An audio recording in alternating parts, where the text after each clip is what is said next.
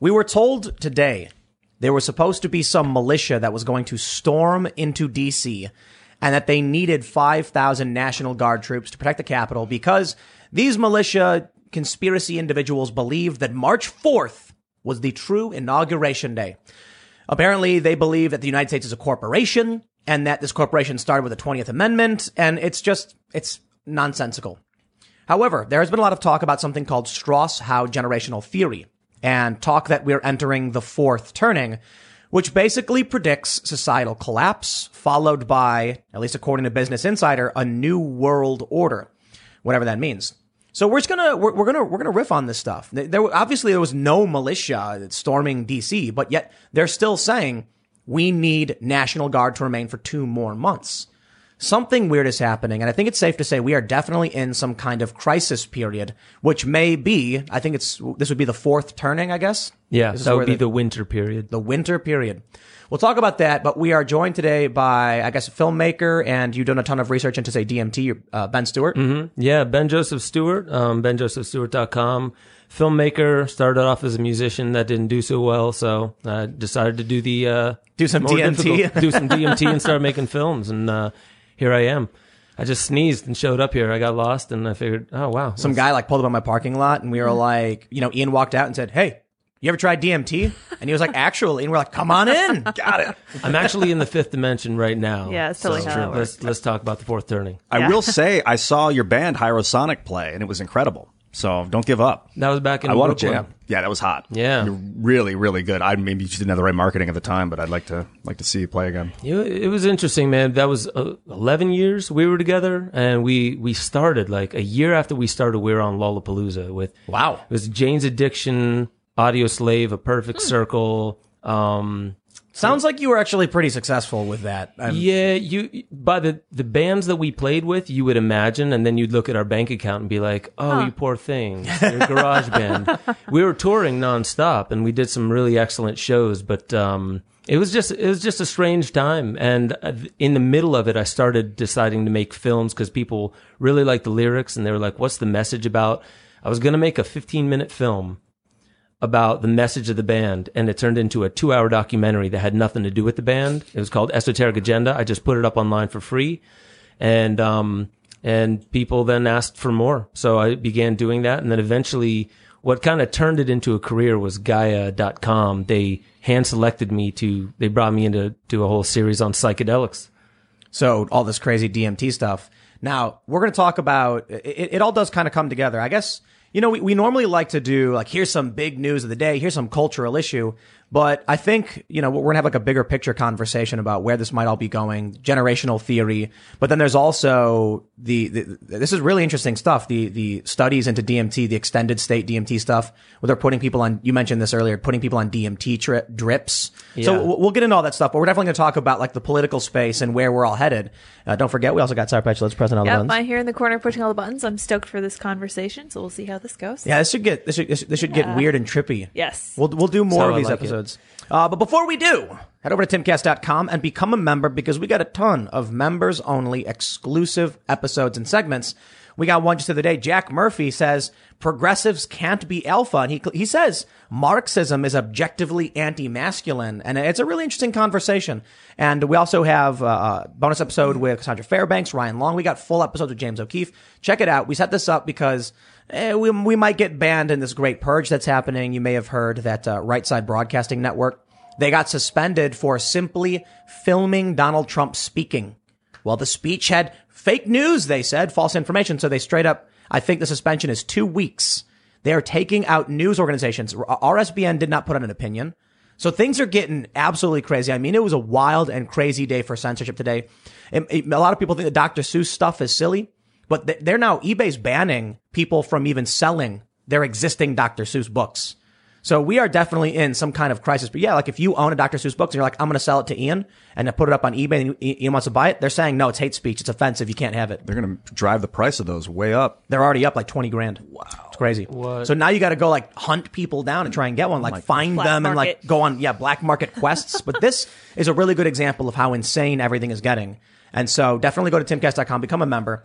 Let me start by showing you this article. And I do this with these articles specifically because I want to make sure everybody realizes we're not just pulling these things, out of thin air.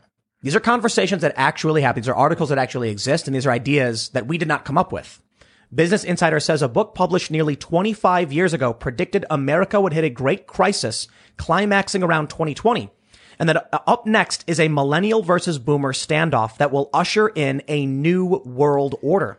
They say America sees a turning every 20 years as one generation displaces another. And the dynamic between one particular generation entering elderhood and another entering young adulthood creates a crisis every 80 years, according to a theory prophesized in Neil Howe and William Strauss's The Fourth Turning. The authors wrote the next crisis era would start around 2005 and climax around 2020, and would involve millennials and boomers fighting over the shape of the world to come. There are some similarities between recent events and the book's predictions. The 2008 financial crisis can be seen as the catalyst they mentioned, and in 2020 and in early 2021, unrest has shaken the economy, politics, it says the economy twice, and the economy, okay.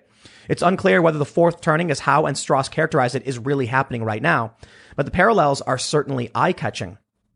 There's also some other theories. There's also Thucydides' trap, which suggests that whenever an economic power is about to displace the principal superpower, war breaks out. In the past 16 major instances, 12 times there has been very serious war.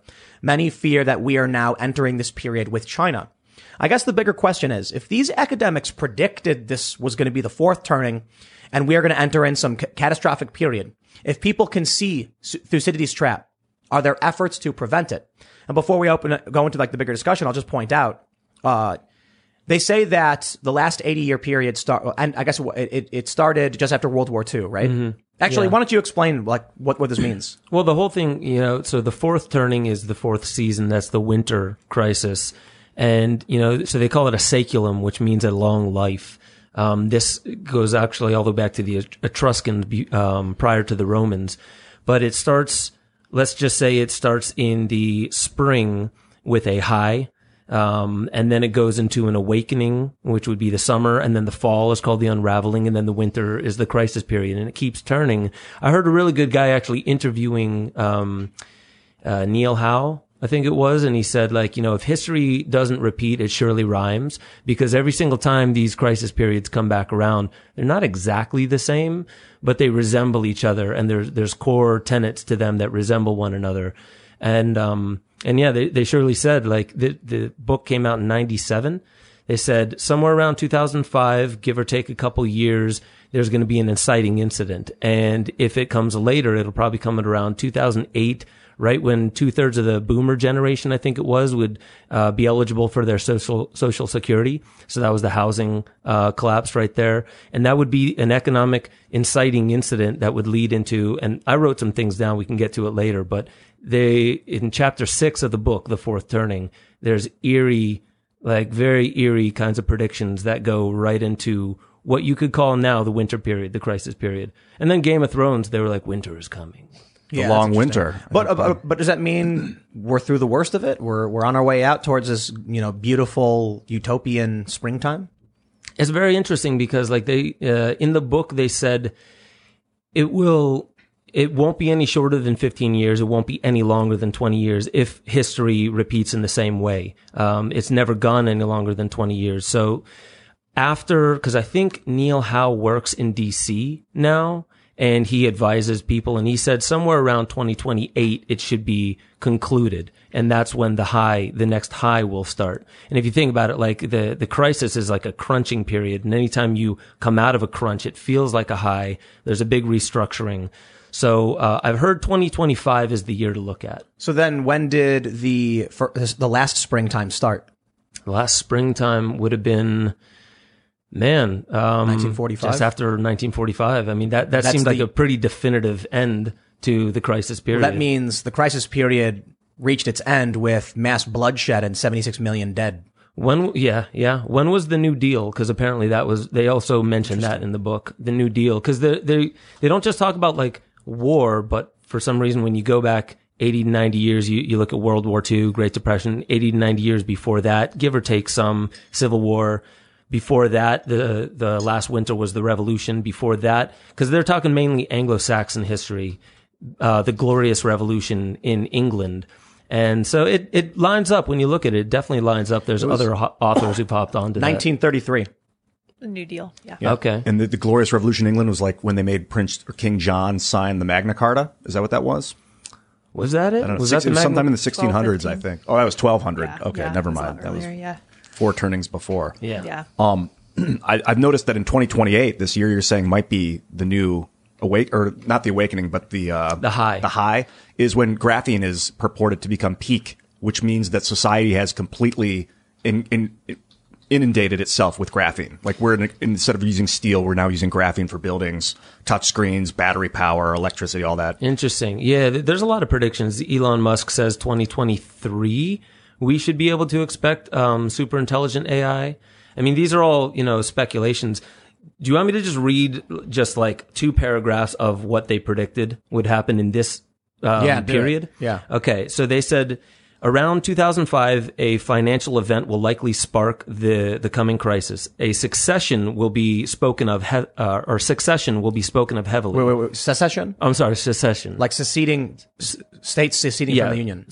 And they said it could be something having to do with like taxes and IRS. But they said that was going to happen in 2005? No. They said starting in 2005. So they're saying there will be a financial event is usually what sparks these things. And But in then the after crisis. that, they're talking about during the entire crisis period, you'll see these things come up. So secession will be spoken of heavily. A potential terrorist group may blow up an aircraft and claim to have portable weapons of mass destruction or nuclear weapons.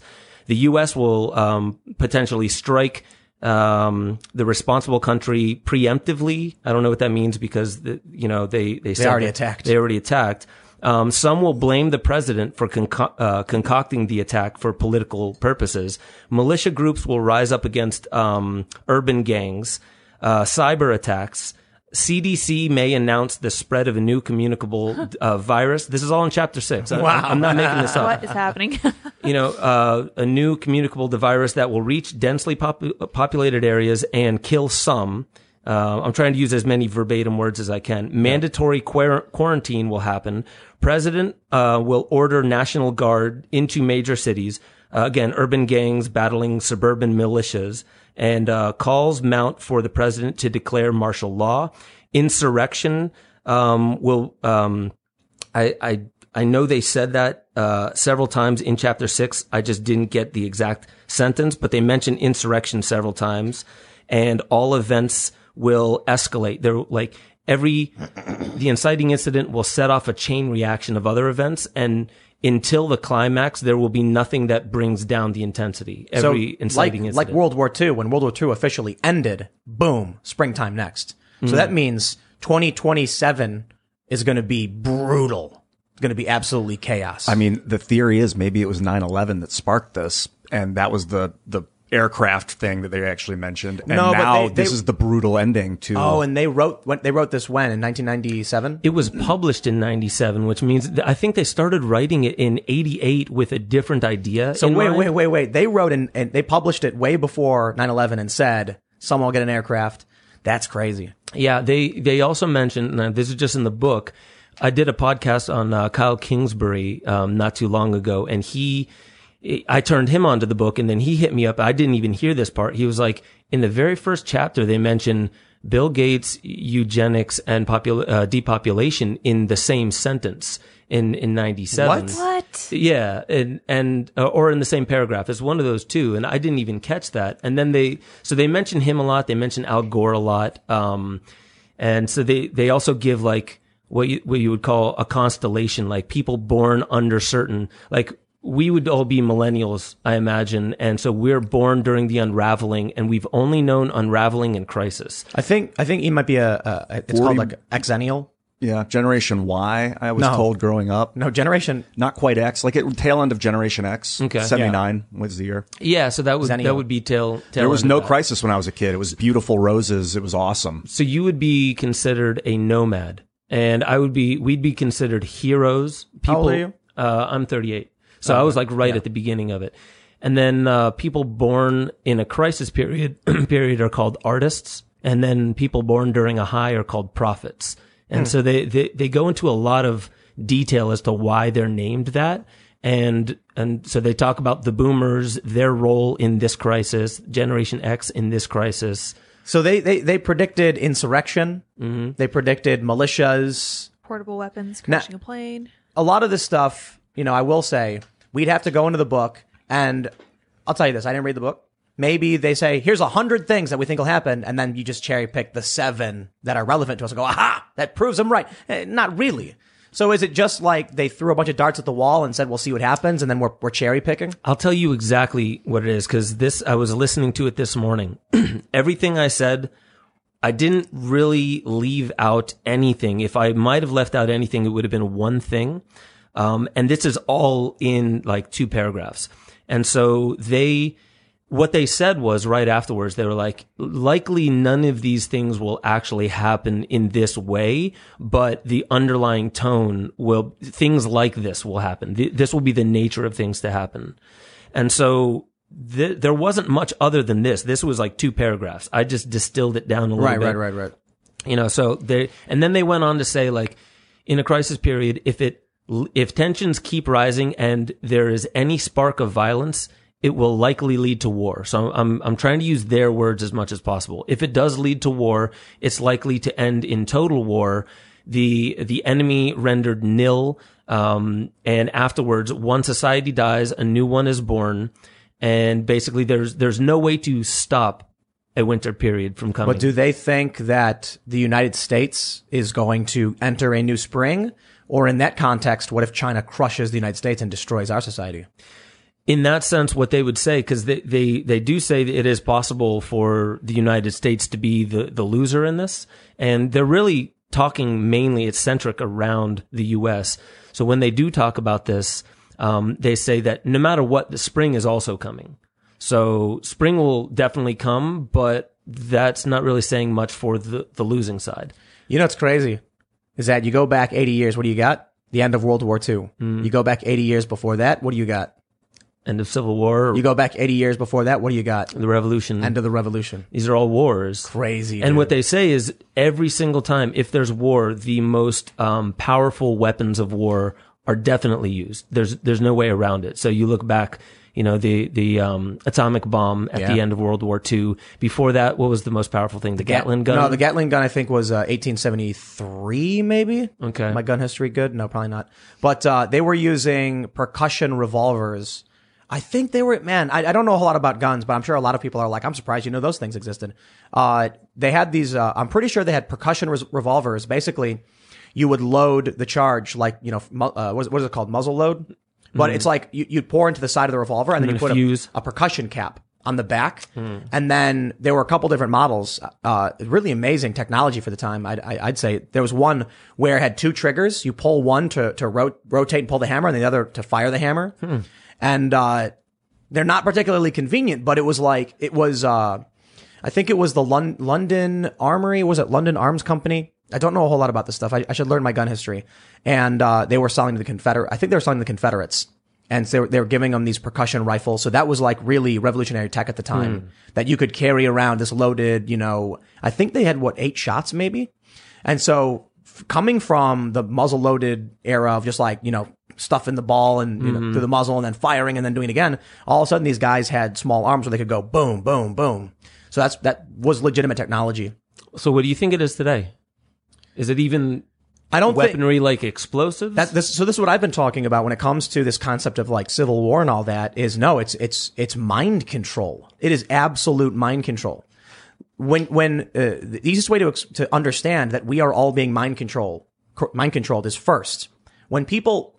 Okay, let me tell you something. I talk to people about persuasion techniques. I used to do nonprofit fundraising, literally walking up to strangers on the street and being like, I need you to give me $100 right now. And I could make people sign over credit cards. It's really amazing when you consider there's a job where someone standing in the street greets a stranger and then says, give me your credit card information right now and you will get nothing in return.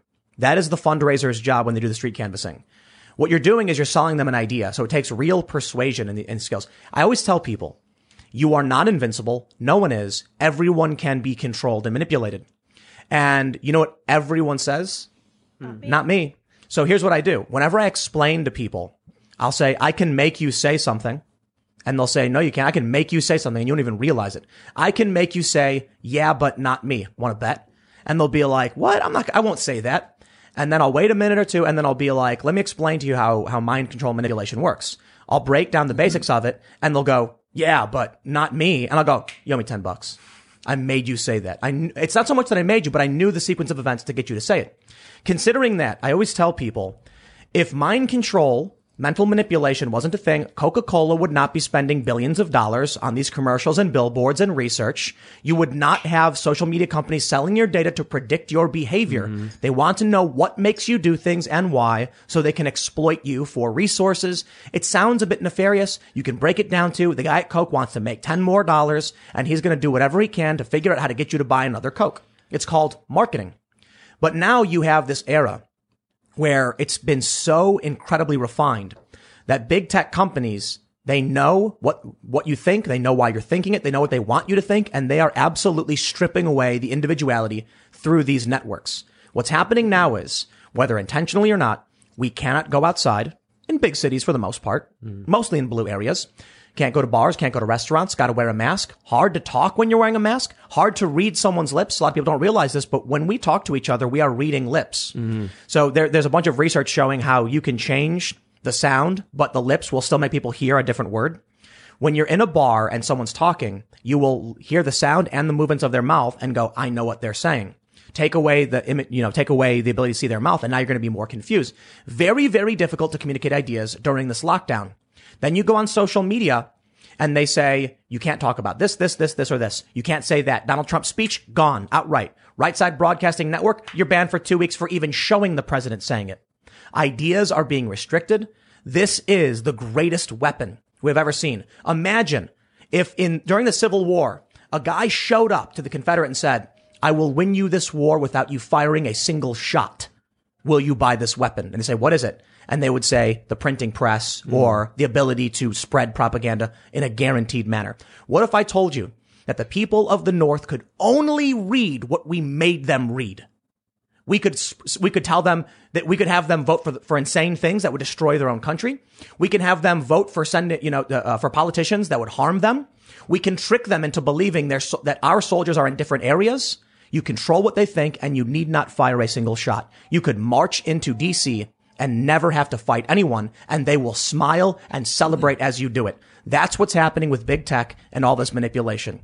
Who needs a nuclear bomb? What's that going to do? Scare and harm people? In today's day and age, why bother forcing someone through violence when you can simply tell them to do it and they will? If you look at the CCP, what they're doing to the Uyghurs, like, that's violent. Like, why not be violent if you can? I guess that's up to these psychopaths is what they're thinking. And I've listened to Putin talk about weapons of war and said that all this defense against intercontinental ballistic missiles has become null now. You can fire orbital strike from, and he was very vague about what kind of weapons they have. Rods from God. Yeah, he was like, they can't stop it. The United States can't stop our weapons. You guys know what rods, you know what rods from God are?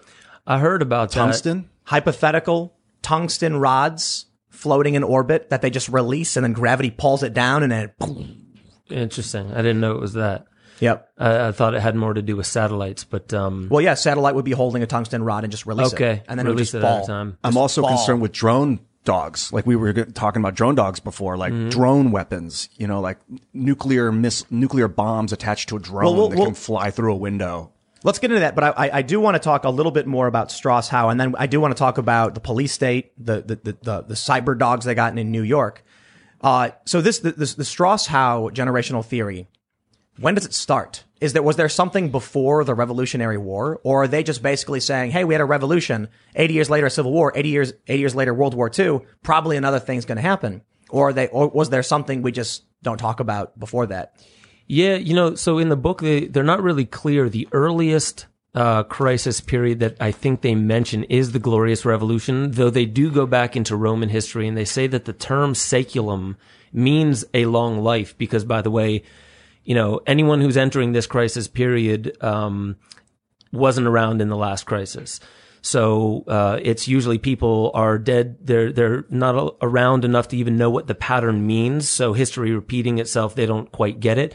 But it goes back to the Glorious Revolution, like I said, in England. Before that, they don't really get much into this period. So it seems like They're talking Anglo-Saxon American history, but they do mention, and this is where my understanding breaks down, is other countries going through their own cycles. And they said, if two countries, this was also part of chapter 6, if anyone wants to go in there and check it out, of The Fourth Turning. If two countries reach their crisis period at the same exact time, usually that's when it will definitely end in war, or it's a lot more likely to end in war. If two periods are two major powers specifically are in crisis at the same time. But it seems like, well, we're facing two potential threats, China, but also civil war. And so if we look internally, we have two tribal factions. You have the populist right, and then you have the establishment.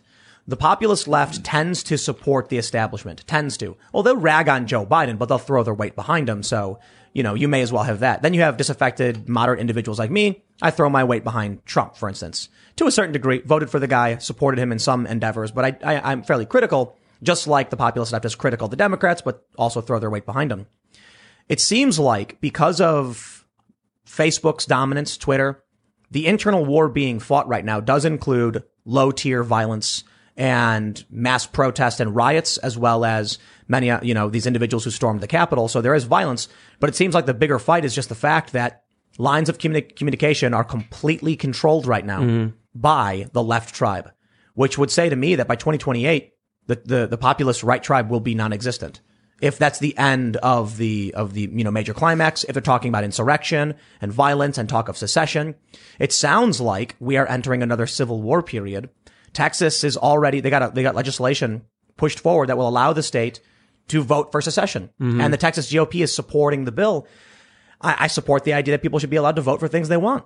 Will they actually be able to pull it off? I don't know. But if Joe Biden, who is pushing this very, very heavy gun control stuff, that's the easiest way to look at how Joe Biden's policy demands do not fly at all with red states and some blue states to a certain degree.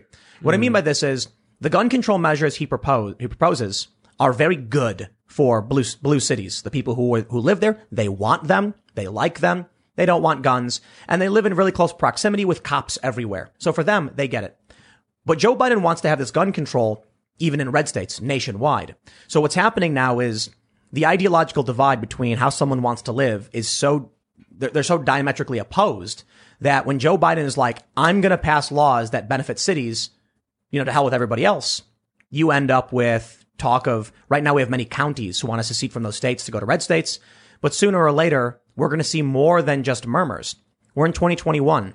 If the climax is supposed to be, or we're in the climax, but if the end is supposed to be 2028, I don't think it's fair to call the climax right now.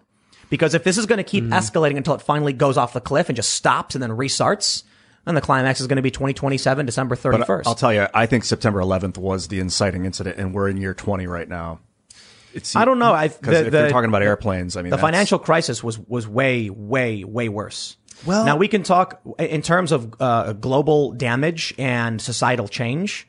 The economic collapse, it sparked Occupy Wall Street. It created years of mass protests. It led to the rise of people like Trump and Bernie Sanders. So the reason we get someone like Trump, a lot of the people who supported Trump were Occupy supporters. Now, I get it. 9/11 was a nightmarish tragedy. It birthed the Patriot Act, which is basically the martial law part of this. Yeah, but the Patriot Act was, if anything, people didn't care. I cared. Sure. Listen, some activists cared, but for the most part, it didn't impact regular people. The mortgage-backed security crisis, the financial crisis, everything that followed brought people to zero, and people were desperate. They were angry. And what did they see? The banks get bailed out. So what happens then is you go to Occupy Wall Street. You had left and right basically screaming, F the establishment. Well, try as they might, and they succeeded. They kept the left and the right divided on this issue. When the young leftists came into Zuccotti Park, they drove away the libertarian and the conservative ideas that were there and dominated with far left populist ideas. You then move forward and you have the rise of Bernie Sanders. The establishment clearly did not want Bernie Sanders to have any power. But they seem to have been taken by surprise at the rise of this left populist movement. And Hillary was furious. And Bernie was rivaling her. She was supposed to win. Bernie wasn't supposed to get close. They cheated. They were submitting, one example is they gave the questions to Hillary so she would know what they were going to ask her and could prepare beforehand. The whole thing seemed to be dirty. And Bernie Sanders supporters believed it. But you also got many people who saw the populist message from Trump. The interesting thing about the 2015-2016 presidential cycle was that Bernie Sanders and Donald Trump had many of the same core policies. Bernie Sanders is on record speaking with Vox.com saying open borders is a Koch brothers right-wing proposal. You had people, I met 3 guys in Anaheim at a Trump rally who said they were originally Bernie Sanders supporters. They flipped for Trump when Hillary won. Why? They said Bernie Sanders is a guy whose job has been to be a politician. And he's talking about these free trade agreements. He's talking about union workers. I like these ideas. He's a little too far left for me, but he seems genuine and way better than the establishment. When Hillary Clinton basically took it from Bernie, they said, well, the only other guy talking about these free trade agreements and bringing our jobs back is Trump. So they flipped for Trump. 2 different elements of the populist revolt, which started primarily because of the economic collapse and how it destroyed the lives of many people. Now you have 2 things to consider. For one, boomers' lives were destroyed and they got angry. So they said Bernie or Trump. You then had millennials who are now entering a job market competing with boomers for entry-level jobs. Now you have Gen Z who literally entered the market after that where there were no jobs. And so they're all basically becoming socialists. Or I should say they're very socialistic, albeit there is a slight push towards some conservatism. But it's no surprise that you see so many socialist youth when they're like, by the time I was old enough to get a job, what scraps were left were taken up by millennials. The millennials are like, I did everything I was told to. And then when I tried to get a job, all I could get was entry-level garbage. I could barely pay off my student loans. The system isn't working. When you take a look at the M1 money stock, what do you see? Up until 2008, there's a slow and steady increase. At 2008, it sharply increases. And then here in 2021, in 2020, it shoots straight up. Now they say it's because they changed the reporting metric for it. However, before they changed the reporting metric, the spike had already begun. So if anything, it seems like they changed the reporting metric because they needed to mask it to some capacity. So in my view, 2008 was this major economic catalyst, which sparked this populist uprising, which leads to Donald Trump, which leads to now claims of Democrats saying an insurrection, the culture war and the clashes and everything around it are all merging into one. And it's coming to a point where we just had federal charges for Antifa dropped in Portland. Yet they're going after some befuddled granny who walked into the Capitol building when the cops opened the door for her.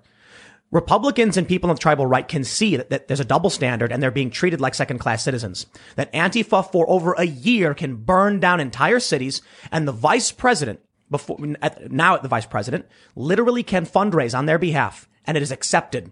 But you get a video of the cops opening the door at the Capitol and saying, well, I don't agree with it, but I agree with your right to protest, and welcoming them all in. And there's people walking, smiling, taking selfies, respecting the velvet ropes, smiling and taking pictures with cops. And now these people are facing serious charges and they're being called insurrectionists and lawyers won't even represent them. Now we're seeing the wave of censorship that's escalating. The conflict has only gotten worse. Both sides are ready to just slam into each other. And I think it's going to get bad. I think the 2008 thing makes a little bit more sense, mainly because there's something about the winter crisis period that they mentioned. So like, instead of just looking at the external, like what are the events and things like that, take a look at people's behavior. Cause they do say sparks, inciting events, if it happens in a different turning, like in the spring or the summer or the fall, we behave differently. And so in 2001, you didn't see as many people amassing. So they say in a high period, which is right after a crisis, the number one thing that sparks create is synergy. It's actually synergy. In an awakening, which you go back and look at the hippie generation, it's argument. That's the number one thing sparks do. And then during an unraveling, it's anxiety. But during a winter period, it's action. And you see a lot more action come the 2008, like, from that entering to the Occupy, and then everything from there, people, and even just the ease of social media, getting together, bringing your ideas together. It seems like people are a lot more action oriented.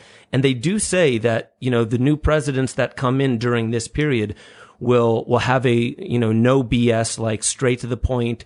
Let's get down to business kind of like action orientation. The one thing they do say, which I noticed because I was listening to a bunch of podcasts, on January 6th, when the thing happened at the Capitol.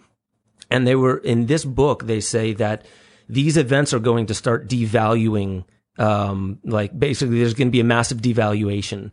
And I remember that thing that happened on the 6th, the storming of the Capitol, it didn't really reflect itself in the market the same way. Bitcoin kind of stayed the same. Everything else kind of stayed the same. Stocks were going up. I remember a lot of people that I was listening to, and these were just people who are like, speculating constantly, and they have their podcast, and they were saying something is not right. Something is disconnected here from reality.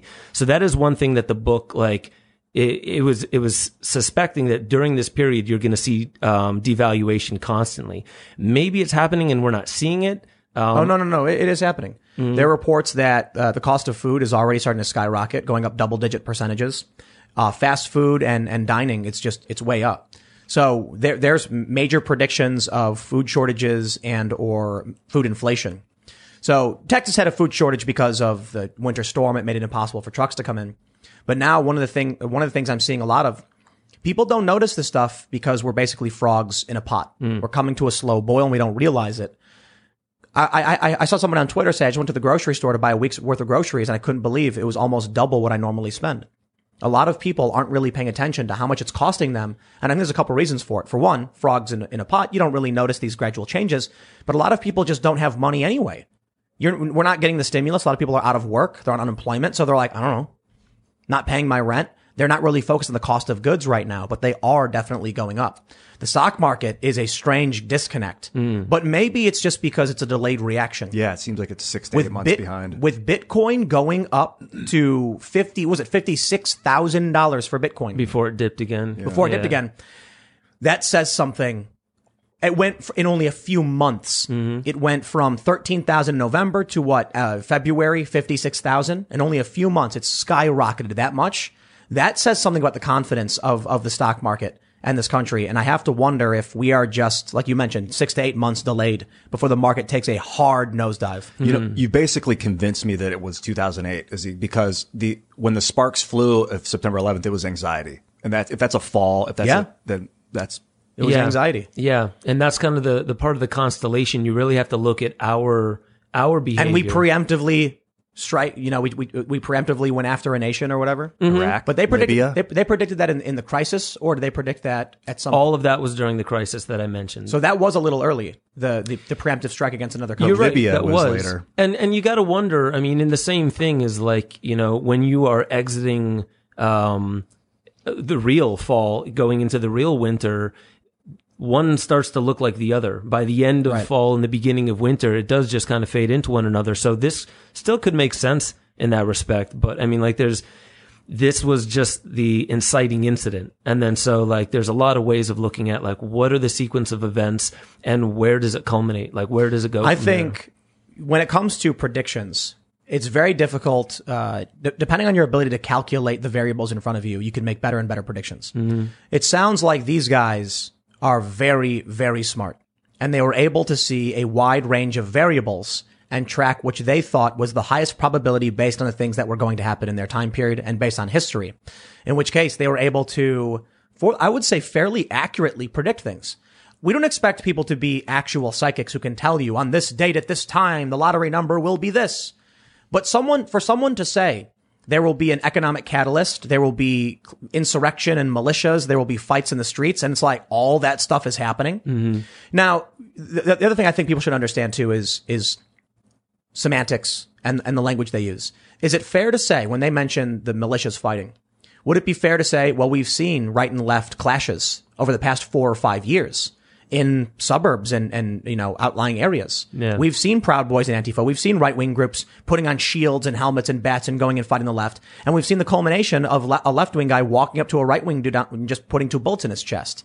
Is that basically what they're talking about? My opinion is it's fair to say yes. It's definitely fair to say because, again, you look at the people, like, were there protests in previous seasons? Yes.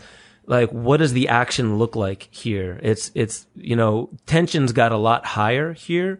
And then, I mean, you can also go into, it's kind of interesting because when you mention that, I often hear the same trigger words. Like, why are we hearing the word insurrection, secession? Obviously the CDC, the spread of a new communicable disease, that blew my mind when I heard that part of it.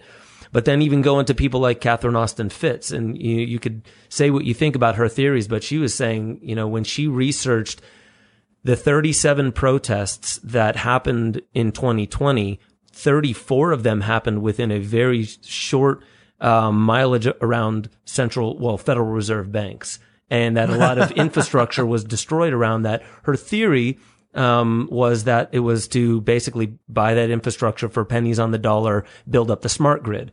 Because my big question is like, where are we heading? How can we visualize the spring? What is it going to look like? Because if it also changes, I mean, most people, they're just like, war. Is there going to be war? That's what they're afraid of. But it's also like, how's the economy going to change?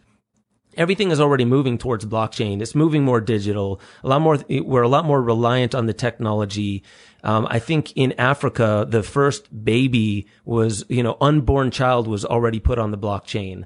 And like moving in this direction. And I've heard the big change, the great reset, moving from shareholder capitalism to stakeholder capitalism, which is, basically it's just a restructuring of what our economy is now. And I just find it very interesting. It's definitely going more digital. I think a Bitcoin's going to be worth $1 million, and it's going to be worth $1 million relatively soon. By relative, I mean within a few years. I think one Bitcoin will be $1 million. It's going to be 75K really fast. If you look at the charts, how it shot up to like 38, back down to 27, up to 56, back down to 45. It's going up to 75, back down to 62. But while you can look at Bitcoin and predict to a certain degree, you can like actually create, like here's what it did, here's what it will likely do. I think the reason we saw this massive jump was very different than the previous. What we saw previously with Bitcoin was just popular mentions. People started talking about Bitcoin, started buying it, made the price go up, then made more people talk about it, and then it created a snowball rolling down a hill where everyone's like, Bitcoin's so high and everyone's buying it. I think Bitcoin skyrocketed this time because you have chaos, uncertainty, destabilization, capital insurrection, Donald Trump's claims of fraud, all of this stuff. Mass inflation. And mass inflation from the previous year. So now you're looking at, insurance companies, foreign countries. Now there's rumors that Twitter may buy up a large portion of Bitcoin. I think that's proven not true because they did that apparently to buy Tidal, I guess.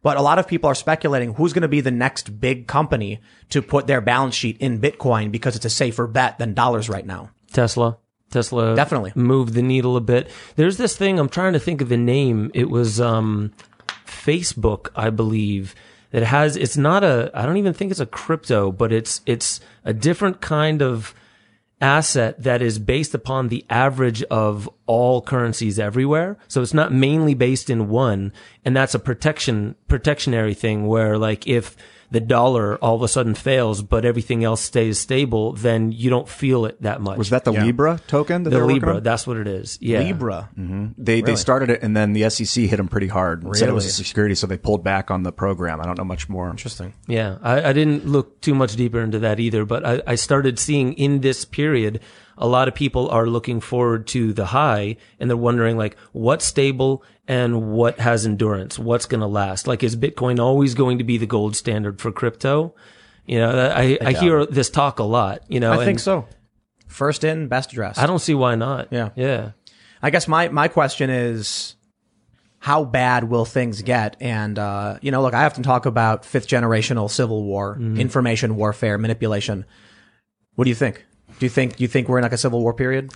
I've often thought, like, when they said the weapons of war will constantly be the most powerful and effective weapons of war, and this time around, I wonder if it doesn't seem like explosions. I think you're right. It has to do with the colonization of the mind. You could go all the way back to the CIA director, William Casey in the 80s that said, like, our disinformation program will be complete when everything the American public believes is false. I mean, that's a meme. I've found that also in several books. There's also William Colby beforehand, which was basically saying, yeah, we definitely have, we've infiltrated journalism. We have to, because we have to control the narrative in many ways. So the narrative is huge. Like, if you get people following the narrative, what was it? Aldous Huxley who said eventually when you have people knowing that they're being oppressed, they revolt. But if you can give them enough bread and circuses, or just bring them their pharmaceutical revolution, right, then how do you get people to be quite happy in their servitude? So basically accepting the way things that are going. Well, I would imagine you have to control the narrative. So then I start taking a look at like, well, what's happening today? Social media, it's so much easier for everyone in this room is going to have a different feed. We're going to have something different showing up on my feed than your feed. And all of that is part of our digital twinning, right? We all have a digital avatar potentially run through different simulations to see how is Ben Joseph Stewart with all his data going to behave if he gets this kind of media? I think, we've heard enough of that, even Elon Musk saying AI writing blogs and just like, if something doesn't hit, just slightly adjust, slightly adjust, slightly adjust. I think it's information for sure. Think about what this means. You're going to have, we already have this where AI writes news articles. So this has been around for quite some time, actually, maybe over 10 years. I went to a presentation in Chicago at I believe it was the Art Institute, where some guy showed us examples of how the AI does it. At the time, it was fairly rudimentary. It was like, if you have a weather system where the data is, very easily, inputted, it says thunderstorm Wednesday, 9 p.m., rain. Then all they need to do is add very simple English. On Wednesday at 9 p.m., there will be a thunderstorm. And so you ended up with this very short article that said, your weather for the week on Tuesday, you can expect to see. And so it adds these very simple bits of English and then just inputs that data. Then we started seeing that around sports games, because the data from sports games was very easy. They could actually write more substantive articles where it would say things like football player, X scored, this many points in the game. And so a quote from a guy says this, and no one has to actually write anything. The data points just exist from the existing, infrastructure.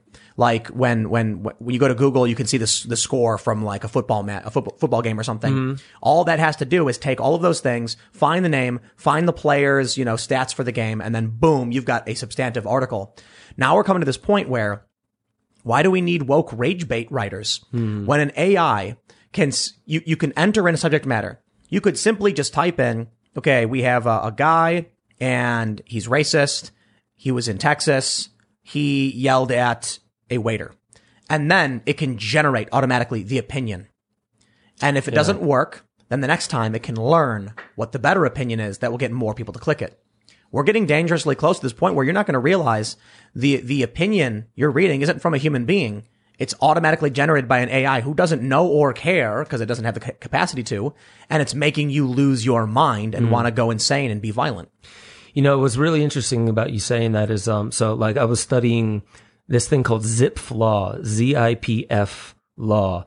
And it's basically this algorithm that you can put towards any language and it will show whether it's a natural language or not. So all human languages follow this law. Music also follows this law. And it's the same with our genetic code. And so this started coming into what's now called, linguistic genetics. That's showing the way we use words, even thinking words. It works in the same way that our genes do, and our words actually have epigenetic effects on our DNA. Wow. And so when you're saying that about AI, let me talk into the mic. When you're saying that about AI, there's something about what it's trying to do is keep your focus, keep your attention. Like, what you focus a lot of attention on, that your body starts to become engaged in that. And so there's something, it's almost hypnosis. In fact, it absolutely is hypnosis when you can focus your body and your mind on one thing. Spiritual traditions had it where you breathe and you focus on a light or something like that. Nowadays, it's these articles he was just talking while you were pissing or whatever you were doing. Yeah, thanks. I feel better. Yeah, so basically I was saying that we're getting to the point where you can have a human just input a few things like, let's say today Ian did a backflip. So they'll write Ian backflipped and I say it's racist. Enter. And then the AI can generate a long-winded thing where it's just like, today I was reading an article and I heard about this guy Ian who did a backflip. Now, why am I so angry about it? So all of those things that sound human, that are like telling a story, could be just artificially generated. And what happens then is the AI will then auto-generate this article based on, actually, it's like Ryan Long's sketch. You familiar with Ryan Long, the comedian? Yeah. He did that bit where it's like, blank has a blank problem. And then he showed all these ridiculous articles where it's like, swimming has a transphobia problem and like basketball has a gender problem. Like you can just buzzwords. That formula exists. An AI could easily fill in the gaps once you make that sentence. And what will end up happening is the AI will auto-generate the article. I'm sure these things exist already. And then they'll try and see how much traffic it gets, how long people are staying reading it. And and then they'll keep tweaking it. And then they'll make another version. It'll do a little bit worse. They'll make another version. It'll do a little bit better. They'll keep that version. They'll keep iterating and learning. And then eventually you will find the perfect rage bait content being mass produced for profit to keep people in a perpetual state of anger and anxiety. And you're making me think of procedurally generated video games as well, as artificial intelligence builds out our digital realm. And they're like, this guy likes to turn right a lot. So let's give him a lot of right turns in his game to keep him playing this game. Yep. And to keep him engaged in my meditative trance that I want him paying into. Imagine this. In your phones, there's this motion sensor. And there's out of Aston University, I think his name is Max Little. I think he's a mathematician. He found that people, they keep their phones in their pockets and it can sense your gait cycle, the way you walk. And with that data, they found, there hasn't been a huge study on it, but 100% accurate diagnosis of neurodegenerative diseases like Alzheimer's, multiple sclerosis, better than a doctor sitting and trying to diagnose you for the same because of the motion sensor that's already in your phone. So this is just like the failure of imagination is not realizing how you can figure out from a motion sensor, neurodegenerative disease and diagnose it. Imagine now AI helping us get better at figuring out how we can use the technology that's already here. So then I heard that Facebook was working on something that could predict your thoughts, literally predict your thoughts. And so all their users, all the data, predict your thoughts, what you're going to type in, what you're going to look for. And that's what this thing called sentient world simulation is.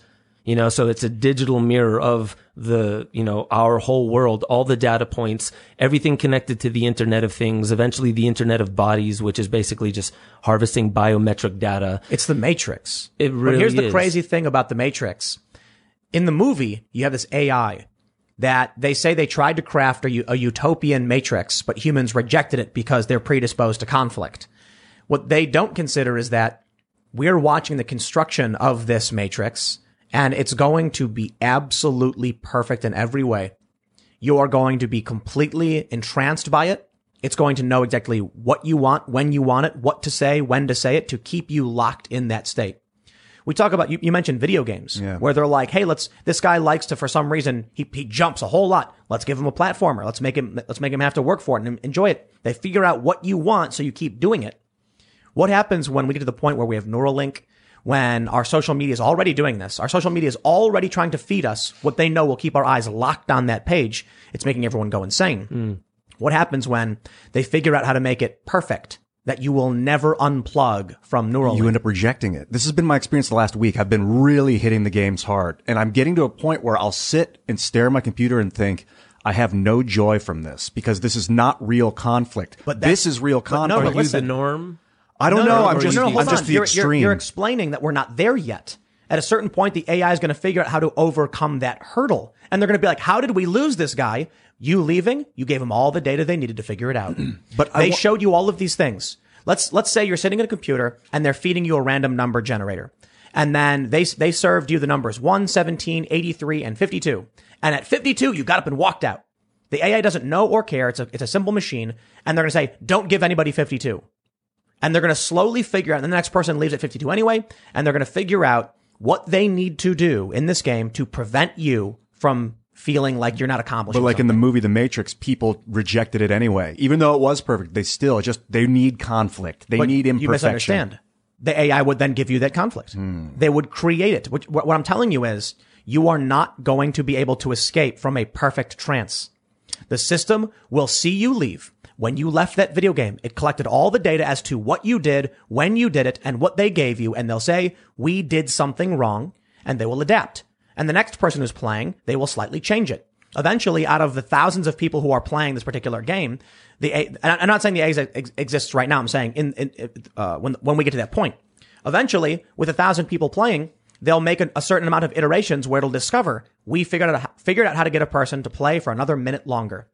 Then they'll evolve that iteration. Eventually, you will have people strapped in the machine saying there's absolutely no reason to leave. Food being one of them, for sure. But if we're talking about a singularity in artificial intelligence. We're talking about robots that do work for us, that do everything, for our bidding. Then the AI will eventually start having food delivered for you.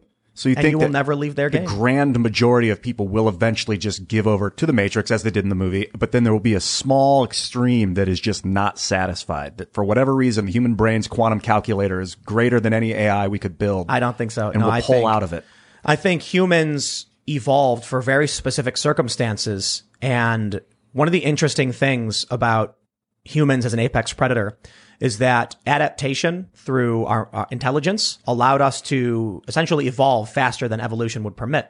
Basically, when you look at a lion chasing a gazelle, right? Is that what they eat? They eat gazelle? Yeah. I'm not, an animal guy. Amongst many other animals. Amongst many other animals.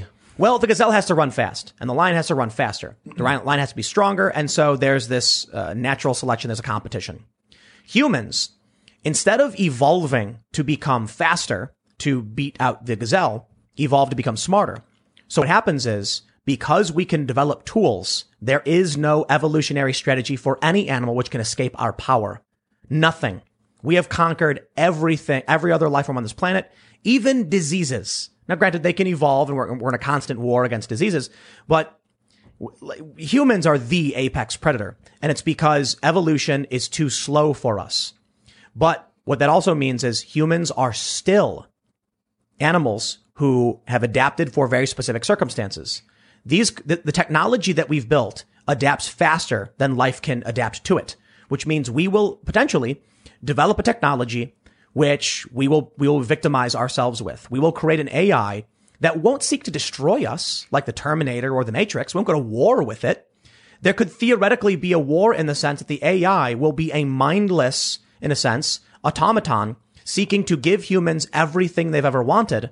And there will be a few people who maybe break out of it for some reason or another, can't be plugged in, and they'll be desperately trying to free people from this Matrix. But the people will be like, get away from me. I know I'm in the Matrix. I love being in the Matrix. You go live in your garbage world. I have everything I could possibly ever want. And that's what humans will get wrapped up into. And then they will just fall apart.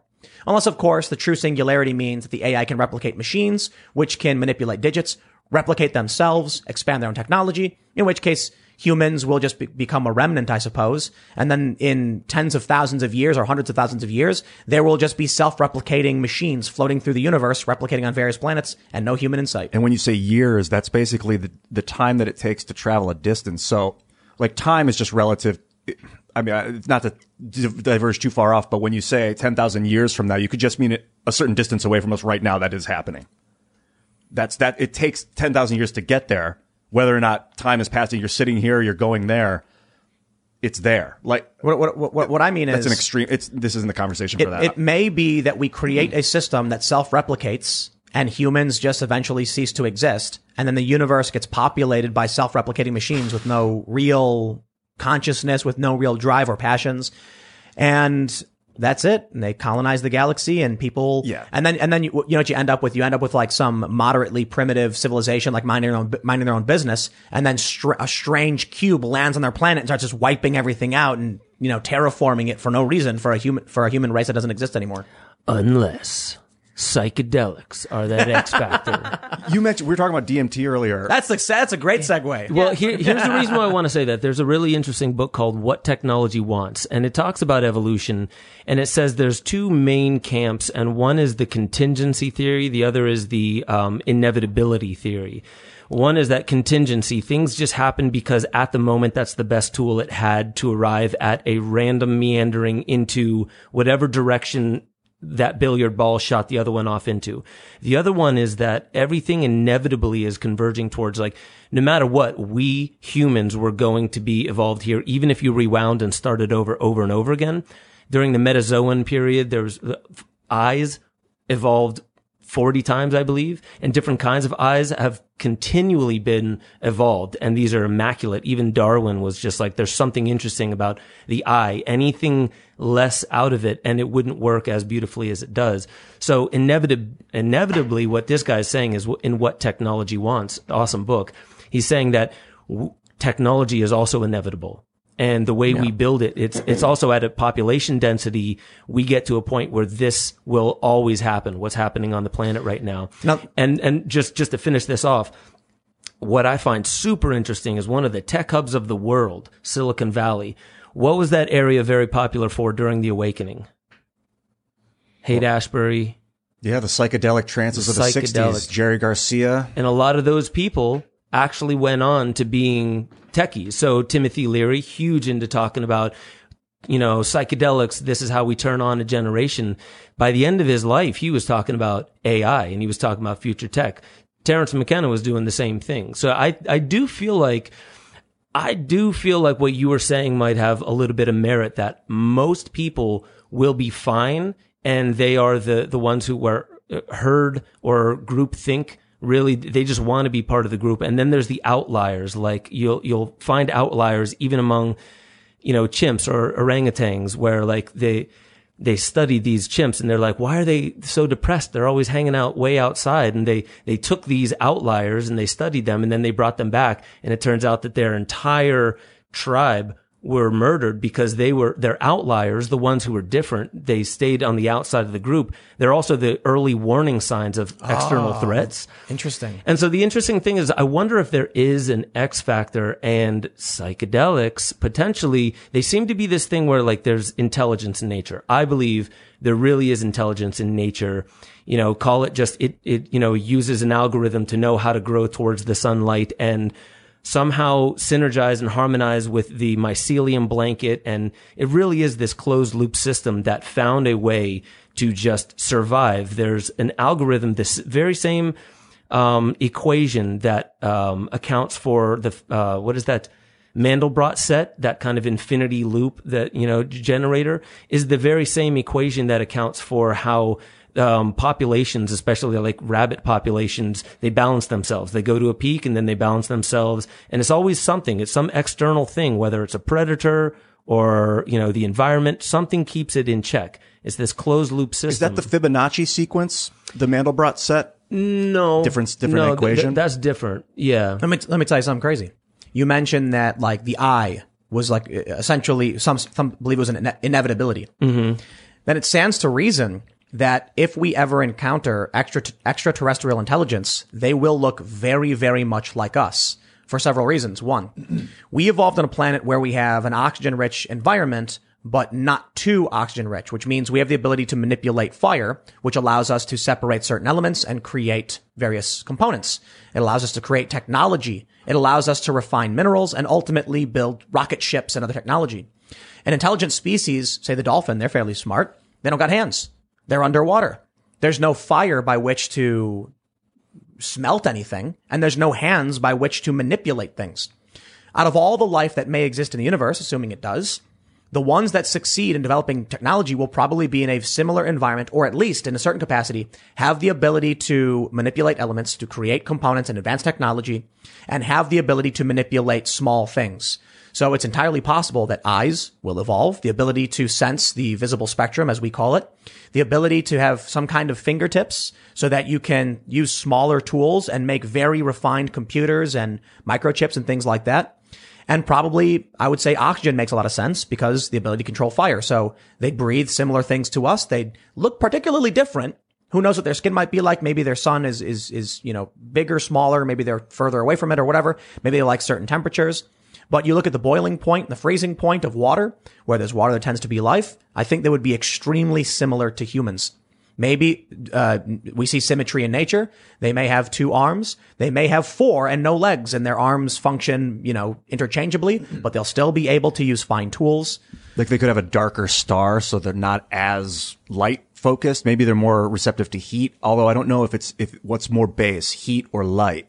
Well, you have to think about the freezing point and boiling point of water. Yeah, hydrogen's pervasive. They would likely exist in a similar temperature set that we do. Now, I do think it can be a bit simplistic to think that, because there's probably things we haven't discovered yet. There's probably ways by which some species could eventually discover a way to isolate certain elements and develop components without using fire. So based on our current technology, we can make that assumption. They must be in some way similar to our atmosphere or whatever like that. I think that's fair to say. But there was, I believe, in the past 20 years, they used to think the components for life were based on exactly what we were. They were like, oh, here's everything that life has.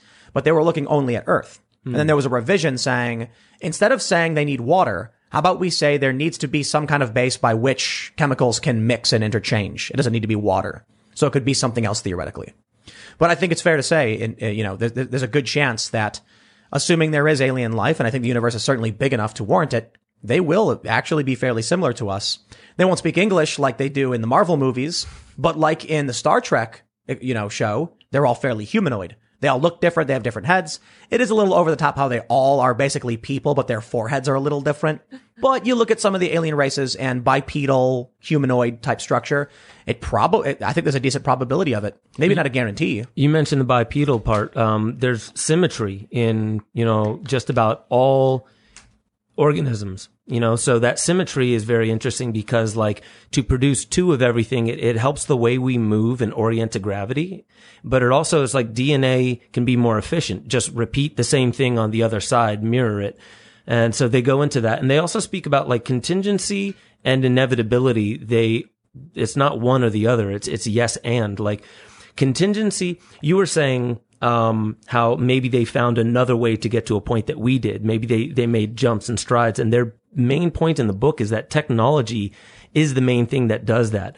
We have this contingency where it's it usually happens very slow, but technology, it can make huge strides because something else, very intelligent is working on giving it those, it can jump a bunch of generations that we had to go through in the slow way. So contingency is the way that it happens, and inevitability is where it's going. I know I'm going to California, but how I get there, that's dependent upon the roads and the traffic. You want to know what else is a very large component that will, I believe there's a likelihood that assuming there is extraterrestrial intelligence, they will be similar to us, not identical, but they will also be a very warlike species. The reason for it is war is natural competition between the intelligent. A war between humans and deer ends very predictably. Hunters go out in hunting season and sweep the fields and wipe out what they call pests. A lot of deer no longer exist. However, humans up against humans means that when one human develops gunpowder, the other human has to quickly adapt. And because they're intelligent, the conflict goes from being between species to between different tribes within the same species. That conflict results in a rapid development of technology. Because if you don't compete successfully with the new arms and the new weapons, you die and you get wiped out. So you take a look at Europe, for instance, and the proximity of all these warring countries and the rapid development of their technology. That war drove a lot of technological advancement, resulting in a lot of things people probably take for granted. Space program had a lot to do with the Cold War. And we developed a lot of new technologies. Plastics, for instance, were heavily influenced, I think, with the space race, trying to find lighter and stronger materials. And now we reap the benefits of that. Any other species, I should slow down a little bit.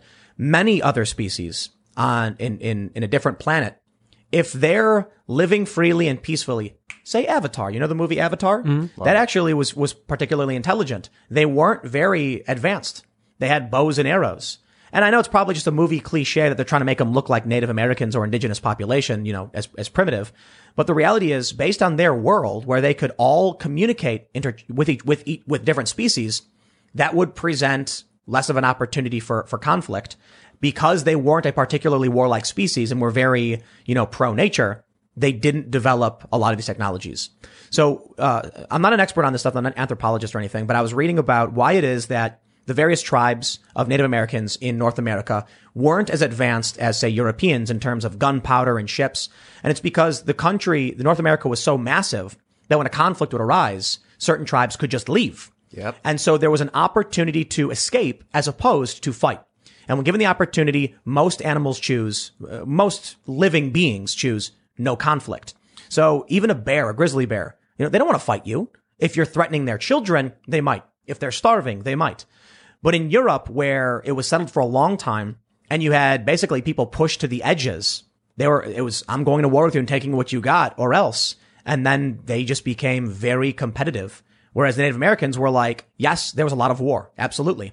But a lot of tribes could just be like, we better get out of here. It's better to run than fight. Then maybe it's possible we're only warlike because we're all stuck on this planet with nowhere to run. And if we were able to spread out infinitely, that we would let go of that. Like Star Trek.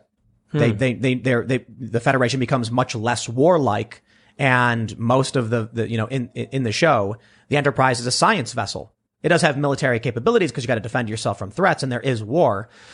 But yeah, I guess the issue is when you look at, say, the movie Avatar and these imaginations of what a species would be like if they didn't have conflict, why would we have any reason to develop the technology if we're comfortable and peaceful? Right. You need to create the conflict within yourself. Why I like psychedelics? If you've ever taken psychedelics, you know you have to face yourself, the natural conflict of nature. The what have I done wrong? Maybe that's will keep us building and creating if we force ourselves to work the muscle of the mind. In psychedelics, it is a technology. It's just the way we use it. It is a technology. Shamanism is a technology. And there's a very accurate point to this. When you take psychedelics, what I believe the main thing that you're doing is you're amplifying the here and the now, the set and setting that you're around. Your mindset is being amplified. All of your emotions, your subconscious is being amplified. It's shown that those, the reptilian brain, the mammalian brain, the neocortex, all the filters between them, they go. So your subconscious is emerging. And then so shamanic tribes, what they would do is they would have some kind of a rattle and they would get like a rhythm going. And then they would sing, they would use the voice. And there's something about the melody and the rhythm and the use of song, which they say they got from the plants. That's a technology that destabilizes what's called the default mode network. And that's where they say the ego lies. Let's talk about this extended state DMT stuff. So we had Alex Jones and Michael Malice on this show. And a lot of talk about DMT. And gorillas. And gorillas, that's right. And Ishmael, which Ian has right there. Thank you very much. Somebody sent us that. For those that aren't... Josh, for sending me a copy of Ishmael. Cool. For those that aren't familiar, the meme, I Am a Gorilla, which we sell the shirt, go to timcast.com, click shop, and you get your I Am a Gorilla t-shirt. It's based off of Alex Jones saying this book, Ishmael, is a psychic gorilla telling people that they're destroying the planet. And so Alex kept saying, I'm a gorilla, and then the gorilla emoji happened, and then we made the shirt as a joke, but we have the book. So, anyway, in this conversation we were having, there was talk of the elves breaking through the veil. You take DMT and you take enough, you blast off. Mm-hmm. And the interesting thing about this conversation, the thing that really, excites me is this idea. There's been studies where people had shared experiences. They all take DMT. And you'd think if the drug was an internal chemical effect on your brain, well, then everyone's brain's going to be different. But people reported seeing basically the same things. Now, these trips are limited. But you were telling me, Ben, about extended state DMT. What's going on with this? So, if any of your listeners know Dr. Rick Strassman, he wrote DMT, the Spirit Molecule. What he did was there was a long prohibition on psychedelics, and then he was the first in the U.S. to break through that prohibition. And he basically just said, I want to inject people with high amounts of DMT and see what happens. It was very, very simple. And they were like, all right, approved. Broke through that.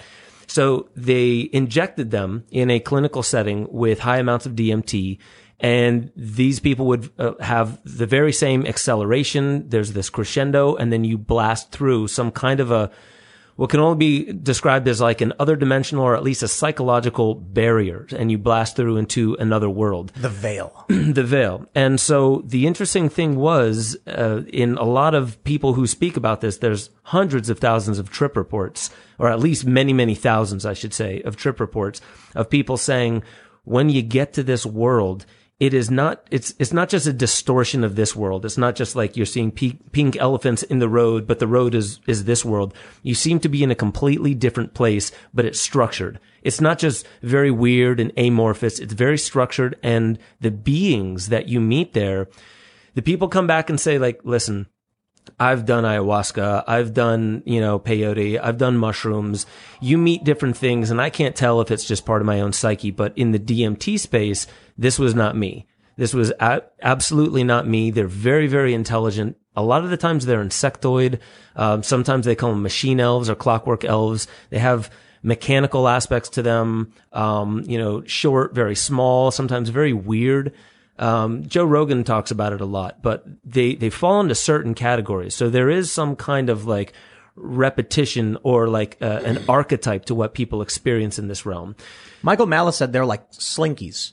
Like they're made of like a wireframe spiraling kind of structure of some sort. I've heard of that. I've heard they're like elves made of like, tin cans and sometimes like trash, sometimes crystals. But there's really only a few categories. It's not like, oh, well, I saw, like this actor or, whatever, like a 3,000 foot Bigfoot.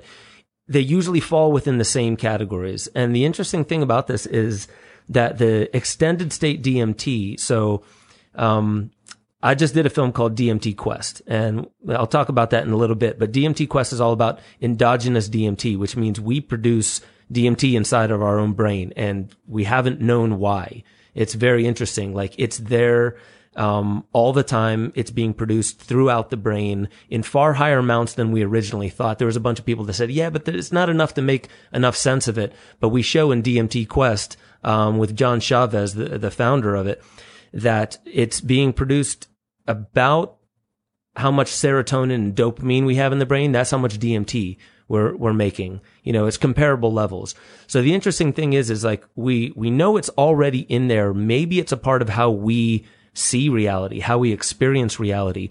Rick Strassman said, everybody who comes back from a mega dose of DMT, they say, whatever that was more real than this real. That felt more real than this.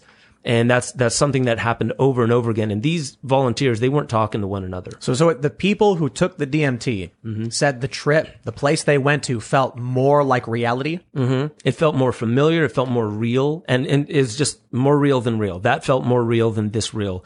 And that was a lot of people saying that. So this, now compounded on, this was in the 90s. Dr. Rick Strassman was doing this. So now there's this awesome guy, Anton Bilton. He's the one who funded DMT Quest, and he also is the one who funded Imperial College London to do extended state DMT. Basically, that's taking, I think it's called the Henry Boyle machine. It's like an anesthesiology machine where it's a continuous infusion into your bloodstream now of DMT. And it has already started. So I don't know, yes, they're gathering data, but it's probably not going to be out for a couple years. It takes a while for it to come out. But just imagine. So the reason why they're doing this is because DMT is very fast acting. They call it the lunchman's psychedelic because you can go to lunch, do DMT, and when you're back, there's no real afterglow. It's not like, oh man, I need to take a day off. You're just back. You're 100% back, but with like that's how you're feeling afterwards. So when these people were doing these very deep trips, blasting off, could they interact with the real world? Could they sit up and be like, hey, yo, I'm not feeling too well. Can you get me out of this chair? Or were they just zonked out? It's a good question. Could they? Maybe. So theoretically, I've done it. And theoretically, I've gotten up in the middle of it. So can you? Yes. Do you want to? No. It's more interesting in there. It's not interesting to be in this world while you're having that experience. You want to just kind of stay super chill, low light. It can get very aggravating. A lot of light, a lot of noise. So your setting, it has to hold the space for you to be wherever you are. So sensory deprivation. Some people have done that. That sounds trippy. Super trippy. Literally. Aubrey Marcus just did, I forget how, 6 days in complete darkness, and you start having almost DMT-like visuals in that kind of respect. Yeah. So you could probably compound it like that. But imagine this. Imperial College London. They're doing extended state DMT. Why? Because 15 minutes in that space is not enough, and we need to talk to whatever these beings are. Oh, dude. So this is a major university that's like, well, there's so much anecdotal evidence. We need to figure out what's going on in that space, because what if these actually are interdimensional beings that are here? We just never see it because the veil is here. We see a small sliver of the light spectrum. All of a sudden you start to understand what Alex Jones was trying to say on Joe Rogan when he was yelling about the interdimensional beings and all this stuff going on. And you're like, what are you talking about? That's it's crazy. You slow down and you explain people do DMT. They experience something that is fairly shared among people. And that is what really makes me say I want to know what this is. Because when I hear people talk about ghosts, I remember there's a coffee shop by me when I was a little kid, and they were like, oh, it's haunted. Someone once got pushed down the stairs. And I'm like, dude, I'm more likely to believe someone pushed him down the stairs, and it wasn't a ghost who pushed him down the stairs. It was someone who didn't like him. You know what I mean? But when you tell me that a university put a bunch of people in a chair, shot them full of DMT, and they all had a very, very similar experience, I have two thoughts. One, I think it's reasonable that maybe it's just because we're all human that our brains react the same way, creating a similar experience. Or perhaps there's something more to it. Maybe we're shattering through this veil and we're seeing something beyond reality that truly does exist. You know, before people realized there was a charged electromagnetic spectrum, they did not know it existed or could even fathom what it was. And then we were like, hey, yo, guess what? Radio waves. Now we can communicate by just like a signal being sent out with electromagnetic pulses. You know what I really love about this is that you guys are saying they keep experiencing the same type of things. Either it's mechanical, insectoid, you said beings of light sometimes, or small creatures like elvish things. So it is possible there are species throughout the universe that have evolved, and one of them was an insectoid species, one of them was a small hominid one of them was a mechanical society that is like an advanced AI, and one is just pure light that is conscious, that's possible. What if this has happened over and over and over again? And when we're talking about inevitability, like, what if it's inevitable that we explore, maybe it's not always called psychedelics, but it's inevitable that we explore beyond the veil of our own limitation. And that's what evolution is we realize there's actually something universal that we're all connected to. Carl Jung called it the collective unconscious. Some call it the Akash. I don't know how much I even understand about those terms, but what if it is inevitable that breaking out of what's called the default mode network, all psychedelics do that. And the default mode network it's consuming like 50 to 60% of all of our biological energy, at least in our brain, when we're just ruminating and daydreaming. Some say it's not efficient. Maybe it does serve a purpose, but psychedelics break you out of that. And this is how people are saying psychedelics are helping people with intractable depression, anxiety, things like eating disorders, obsessive compulsive disorder, post-traumatic stress, TBI. There's like Unlimited Sciences is a group out of Boulder who basically brought up to the UFC, because there's so much traumatic brain injury, that psilocybin mushrooms, potentially working with Johns Hopkins University, is saying like, we need to actually dose some of these fighters with psilocybin because it's helping neurogenesis. They're regrowing brain patterns back. Low doses of DMT actually help for stroke. So imagine DMT might be actually really, really important in the brain. We just don't know why yet. So we're sitting here speculating on it. We're all on DMT, by the way. Everyone in here and everyone listening, we're on DMT. It's just sub-psychedelic. You mean like naturally occurring endogenous DMT. We don't want to give the kids the impression that we all smoke. No, you're definitely right about a different show. If that very different. All plants, all mammals. Check this out. What if we were talking before about, MMORPG reality? Is this existence full of billions of humans who are all sentient, conscious entities? Are only some people conscious entities? Or is it only you listening to this show? What if this experience people are having where they say it's more real than reality? What if that's just like when you're not playing the game? So, have you guys you've seen the Rick and Morty episode where they go to Blitz and Chits, I think it's called, and he plays the game called Roy, and he basically puts on this headset and then lives a full life as a guy named Roy. And then he loses when he's like in his old age, gets crushed by a carpet. And then all of a sudden he like comes back to the game, the arcade, and he's like, wait, who am I? I'm Morty. Like, what if that's what it is?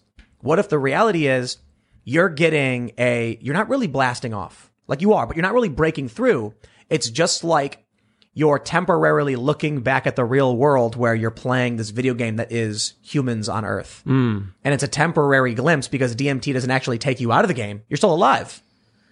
What's really interesting is because like we can access it and we can turn it up. I believe we can. It's not proven yet, but like Wim Hof, the Dutchman, he holds 26 Guinness World Records. He has a breathing technique that allows him to swim under polar ice caps. He's ran a marathon in the Arctic Circle as well as in the Sahara Desert without drinking any water. He's climbed to the top of Mount Everest in sandals and shorts because of this breathing technique. And so that's what made John Chavez and I, when we were making DMT Quest, we took a Wim Hof breathing instructor and we sat him in a chair and we had him hooked up to EEG machines and we just had him do the breath. And we looked at the EEG profile and it looks to our understanding and to what we've compared it to, identical to the DMT EEG profile. That's crazy. So this is, now we're talking about human potential. How do you access the DMT and why? So Wim Hof is saying, we are helping people with their intractable depression, anxiety, PTSD, OCD, all that kind of stuff. The same thing that psychedelics were doing. So you also, who is it? Salvador Dali, somebody said, do you take drugs? And he said, I am drugs. You just have to know how to access it. Like we produce it. So now it's like, drugs is such a harsh word, but is there a real purpose to alter your consciousness? If we get into such like biases and like rigid thinking, is it healthy to break ourselves out in a healthy way? Not too often, because that could lead to its own addiction or messiah complex. But, is it healthy to break ourselves out of rigid thinking and then come back, integrate back into normal life? What if there was a way to actually focus your mind into mass producing DMT to access blasting off or breaking through the veil completely on your own, just through training and exercise and practice? Visualizations and... You guys have seen Doctor Strange, the movie? Mm-hmm. Negative. When, so he's like, his hands are all messed up and he's trying to find a cure, and he goes to, Kamar-Taj, and he meets the Ancient One, and she grabs his head, and then all of a sudden he blasts off and he's like flying through space. What if there was a way to train yourself? Because your body does produce DMT. And you mentioned this guy who does his breathing technique. Mm-hmm. What if he's like, it's like rudimentary access to this ability to like control yourself? And what if humans actually could reach that point through training and meditation to actually be able to experience DMT trips just by thought?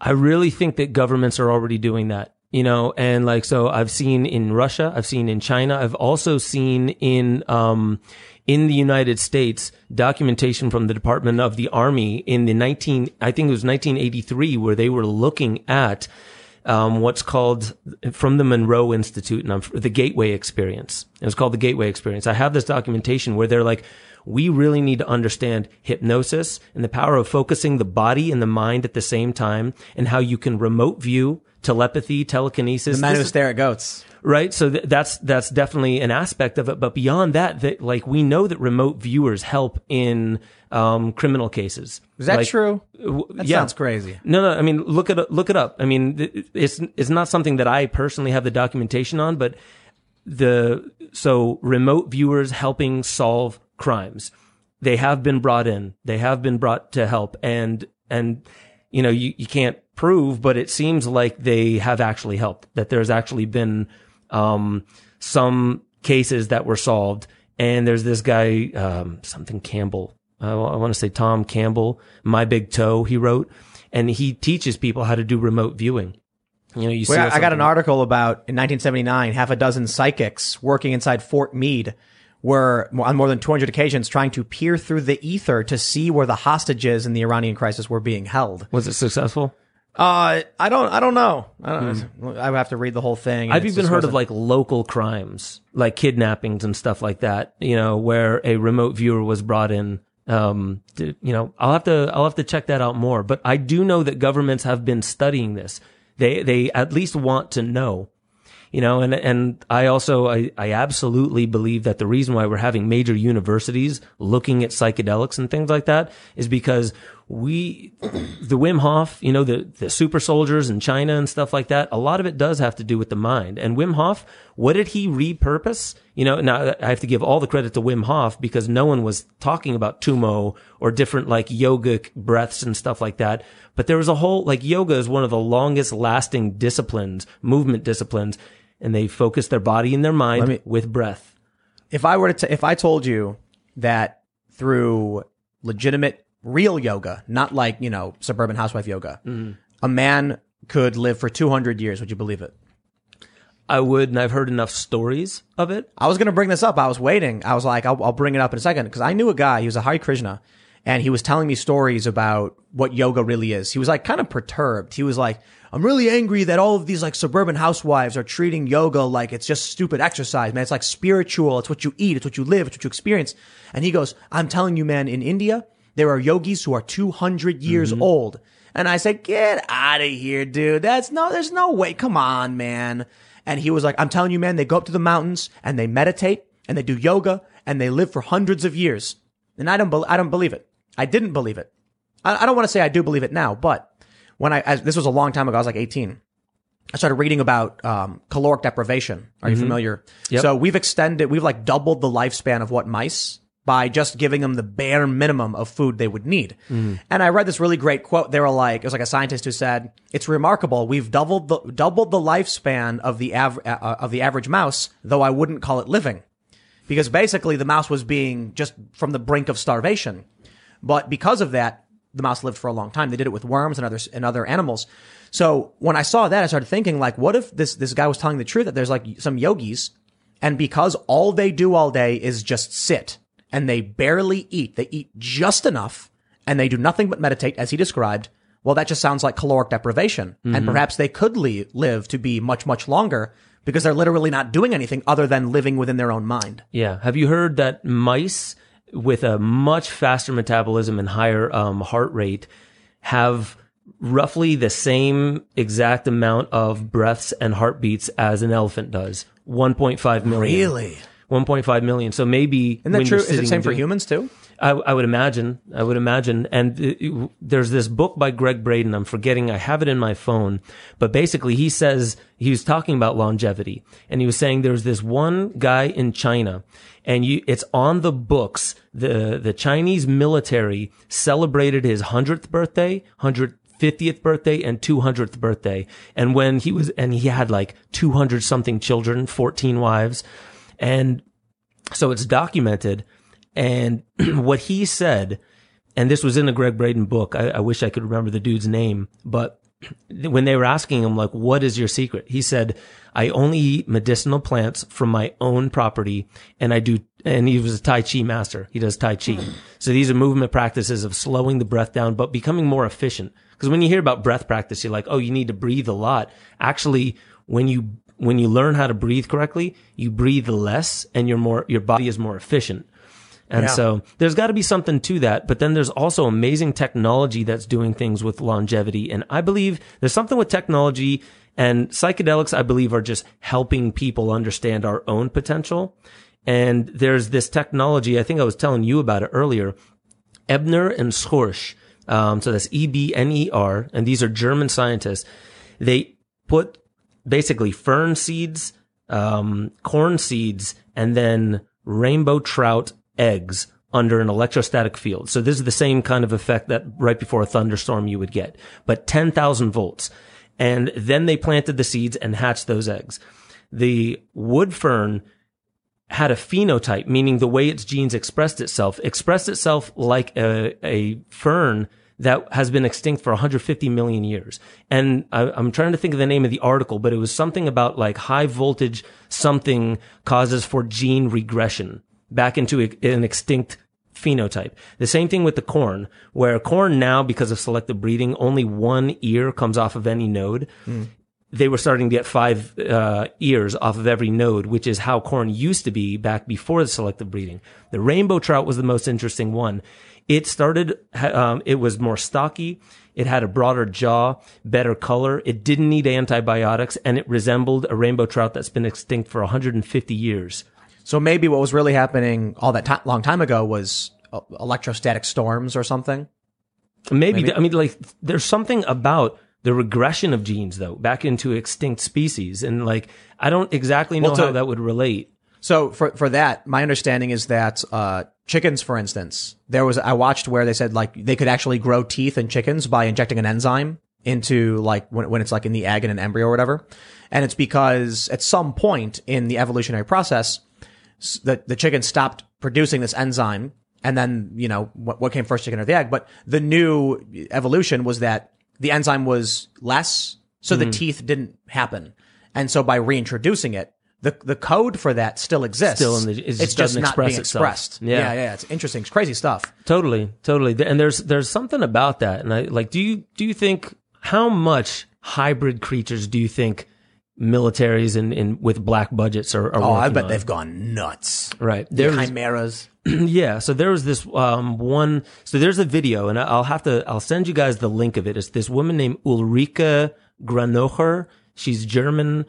She was really into the Russian scientist of Peter Gayayev. She did this for the Solari report.com. And it was this video where she showed there was this, I think he was a Japanese guy, and he used this dodecahedron shaped cauldron.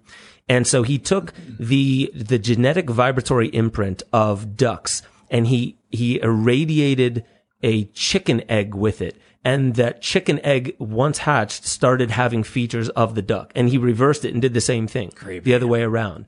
So like, I mean, I don't know where that's gone, but they didn't just, governments around the world didn't just go, oh, that's interesting. Let's just forget it. You were talking about ghost DNA? How did you? Well, it's the phantom DNA experiment. That was Peter Gayayev, where he put DNA into a vacuum tube. They irradiated it with photons, with a laser. Those photons then aligned themselves to the double helix structure. Then they removed the DNA. They removed the glass beaker, everything from there. And they looked at that same spot, and the photons were stuck in place for a month. So the photons, these tiny particles of light, were still stuck, and they call that the phantom DNA experiment. Iona and Alan Miller said this can only be explained by wormholes. What? So the DNA apparently has microscopic wormholes that brings in its vibratory informational imprint from either outside of space-time or elsewhere in the galaxy. Beyond the veil. Beyond the veil. Well, I would love to know what's beyond the veil, but how about we take some super chats and we'll ask the people what they think lies beyond the veil. Don't forget to smash that like button, subscribe, hit the notification bell, and go to timcast.com, become a member, because we always have those amazing exclusive members-only segments that will be up, sometimes even full episodes. But again, smash the like button. Let's read what y'all guys have to say. Oilers Workshop says, how have you not talked about Bill Gates being the largest owner of farmland in the U.S. yet? Also, I make hyper-real miniatures. Hit me up. Yay. We have. Yeah. Luke won't shut up about it. Seriously. Luke's like, you guys, Bill Gates bought all the farms. We're like, we know, Luke. Yes, Luke. Now he's on vacation, I guess. So if you guys are mad that Luke's not here, just tweet at him. Go to Florida. Yeah. Go to Florida. Yeah. Tweet at him and say, what are you doing? Let's see. Viva Tortu says, Tim, did you see Glenn Beck's video yesterday about banks starting to use ESGs? Basically social credit systems to determine your credit worthiness. Ooh, creepy. Your credit worthiness? Yeah. This is really, really great. When you mentioned William Casey, I knew that someone had a super chat already. Right when we started the show, Enlightened Worm said, William Casey, CIA director, 1981-1987, quote, we'll know our disinformation program is complete when everything the American public believes is false. And then he mentions Brennan, but I'm not going to read what he said about him. But yeah. Not complimentary. Make 1984 Fiction again says give Ian the keys for this one. Oh yeah, I mean, absolutely. Code Red says studio upgrade recommendation: create a lab space for Ian in his area so he can do experiments during the show live, and get him a lab coat. Spin the gorilla. He needs a lab coat for sure. Yeah, we can't spin the gorilla. Softshell Crab says, what do you all think is causing the increase in gas prices? That one's easy. It's Keystone Pipeline getting shut down. Because Keystone got shut down, there are speculators who believe the cost of oil is going to rise. So that creates demand, which causes the cost of oil to rise. And then everyone else has to pay the price for it. Self-fulfilling prophecy. T-Brat says, this has been bothering for a while. After the months of riding and the hundreds of police cruisers that were destroyed, how many of those squad cars had a service rifle long gun still in the car? And how many didn't get destroyed but were taken? It's a good question, man. Guess we'll find out. No idea. Enlightened Worm says, I loved the fourth turning. Scary, but enlightening. You know that there's another researcher, Vice interviewed him in 2010. I think they interviewed him in 2010. And he said by 2020, there will be major conflict. It will be a crisis. There will be violence in the streets. And he went into detail. And then Vice wrote a follow-up. They were like, 10 years ago, we talked to this guy, and he was right. That's crazy stuff, man. A lot of people have predicted this. All right. The God Pill says AMC and GME will become the new and only valuable currency on the market after this crash. Shame on Tim Pool and his gang for not having a larger voice in the last 30 days of war. Doesn't matter. We made it to the finish line. God is good. It's never too late to join. I thought about how funny it would be if, like, currency after the crisis is GameStop stock, because people are buying it like crazy as a meme. And then you have to wonder, like, if the stocks are, essentially unique per item, each stock is unique and won't be recreated unless there's like the corporate board or whatever. If people are holding the physical stock certificate the company's wiped out and everything's over, and it's like people are trading these stock certificates, it would function no That's your different new than money. a fiat, right? Yeah. Mm-hmm. So theoretically, we could have a GameStop stock-backed economy. True. I can see it. Wouldn't they Curious stand to sound. lose like 70 billion? Was it something like that? The hedge funders? Yeah, 70 yeah. I billion? think they did lose 70 billion or something like Oh, that. they did. Maybe not that much. I don't know. Okay. It's been a while. Yeah.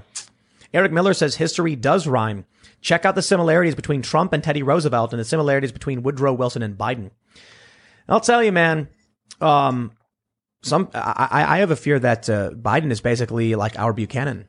He's going to be a very weak and pathetic president. I think you brought this up before, Ian. Trump was this very bombastic and loud president. We're now in the Biden era where he's not doing a press conference. He's not doing an address to the joint sessions, a joint session of Congress. Gas prices are going up. He's saying, we're not going to get you the checks that we promised you. It's not going to be $2,000. It's going to be $1,400. Oh, now it's going to be means tested. Biden is actually going to give money to less people than Donald Trump did. And Democrats are like, what is this? So what happens when 4 years of Biden completely demoralizes the populist left? Trump comes back swinging hard and then wins. And then you get the crisis period where the establishment media is screaming, the end is nigh, the terrorist is a president or whatever. And then you just get that period between 2024 and 2028 to 2028. I was That's just exactly thinking it, dude. That's crazy. The last president. Yeah. And then we become a wokeocracy.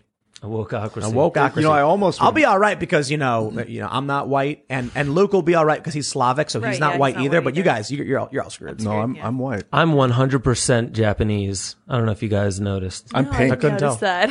Yeah. Could have fooled me. The Woodrow Wilson thing concerns me because he was like, I guess, pretty much agreed upon he was the worst president of all time. Ben Shapiro breaks down what he thinks about the presidents, and he put Woodrow at the very bottom. He's the guy that got us tangled up with the Federal Reserve and basically sold us out, most fascist U.S. president.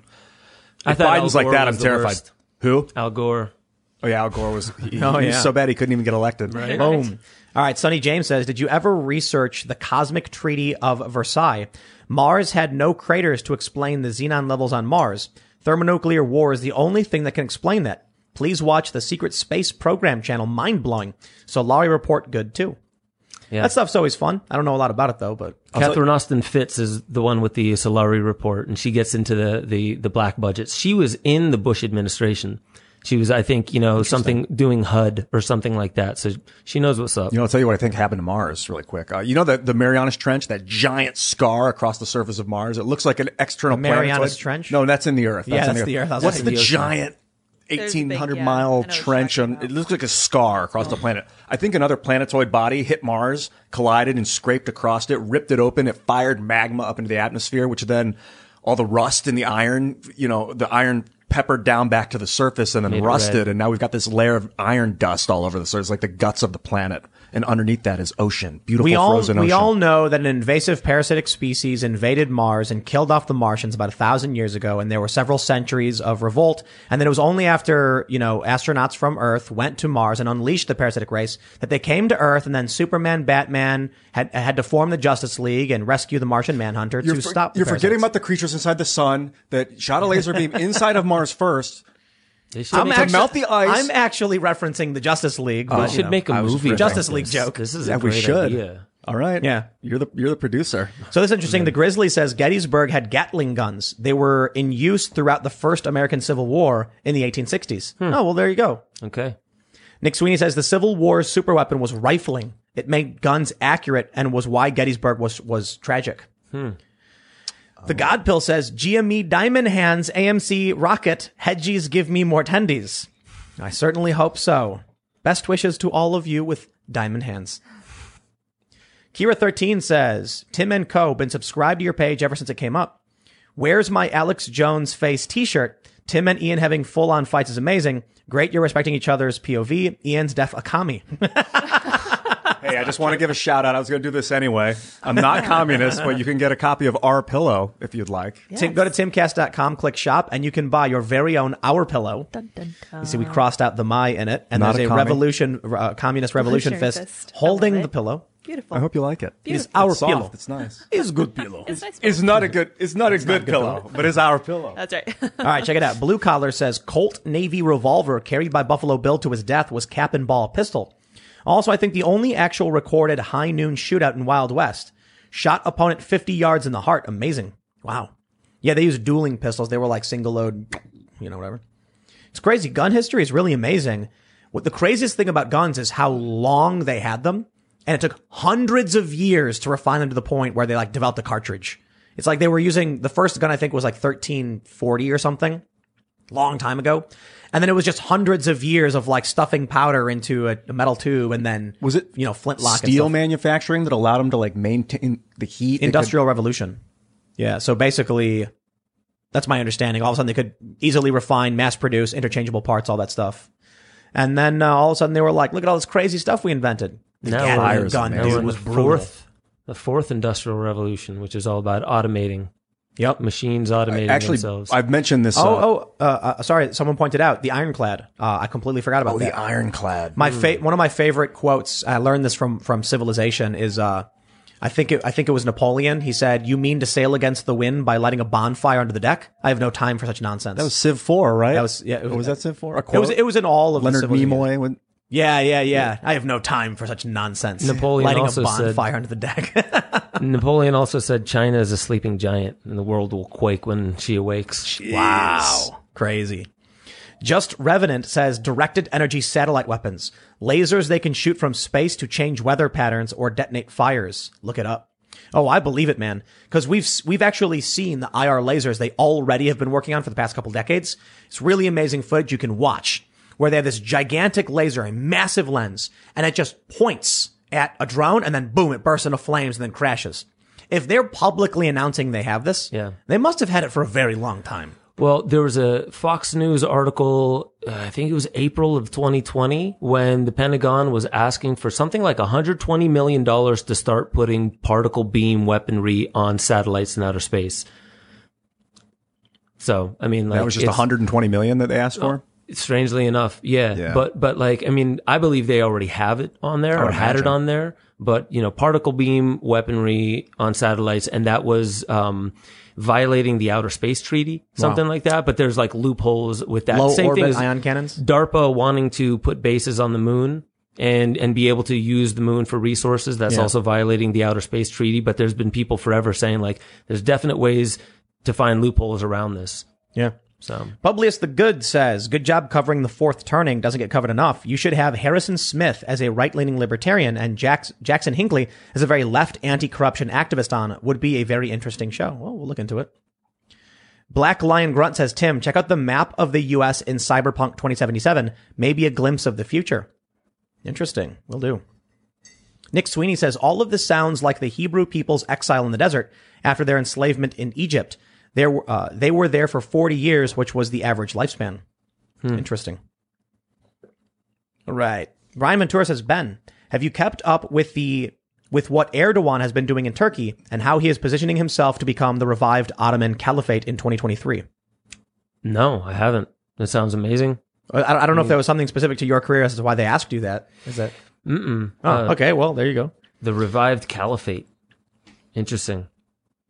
Man, we didn't even talk about the massive 4,000-year-old along the Silk Roads, vats of drugs with opium, poppy, or poppy, cannabis, and ephedra that was shipped along the Silk Road. Drugs that go back thousands of years. So, like, Turkey was very, very much so implemented in where that was shipped as well. It's amazing to me how the history books have just written drugs out. And they make it sound like we evolved without For real, them. dude. People were doing drugs like crazy. The anointing oil, there's this guy, Chris Bennett, really good author. He's saying the anointing oil, there was cannabis in it. A lot of the major religions started with cannabis as being like a major part of even the tree of life, some called it. But cannabis, all these visions that they had, the anointing of Christ, how you commune with God in the altar, the smoke that came from the, you're saying the tent that of like meeting. the apple of the tree was actually a nug, and it was like, don't smoke that. You smoked it, or some kind of psychedelic. Graham and Hancock then you know says. too much. Yeah. Oh, snap. What's Knowledge going of on? good and evil.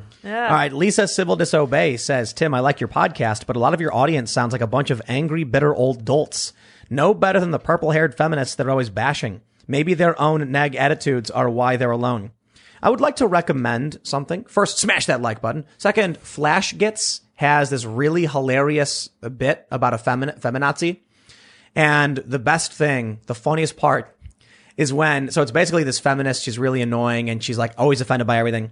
And then it ends with like her at a protest where she's smashing a cop car. And then all of a sudden, men's rights activists show up and they're like, men's rights activists. And then the men's rights guy goes, we want our foreskins back. And then they start fighting. And I'm just like, that was some of the best writing ever. Oh my God. So good. All right. Beer Star says, at the end of the Civil War, the ironclad ship was invented. The proto-battleship, which was the dominant weapon till World War II, and the aircraft carrier.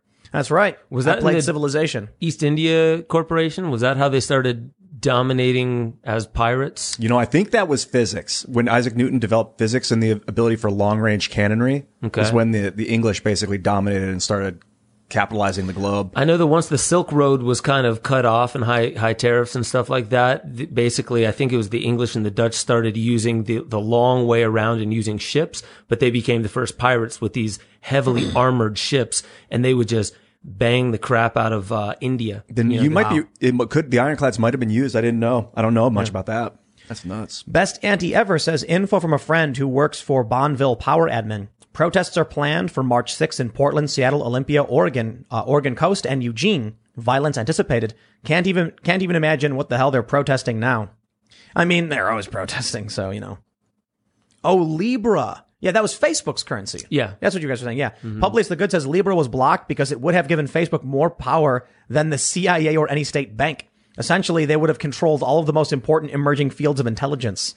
Makes sense. I don't want Grand Emperor Zuckerberg. No.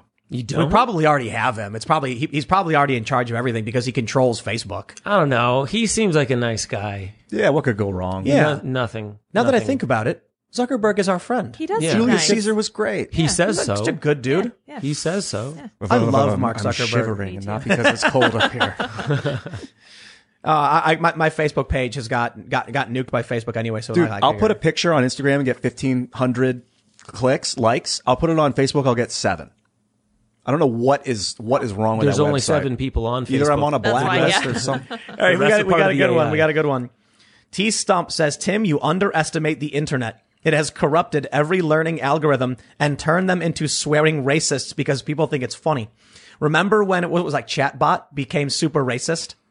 There was this, yeah, you remember that? Mm-hmm. There was like an AI where you could talk to it and it would learn from the conversations. And then eventually it just started being like racial slurs and just really offensive because people thought it was funny and they had to like shut it down because people did that to it. Was that the same one that said, because it was AI that said like, you know, Hitler did nothing wrong?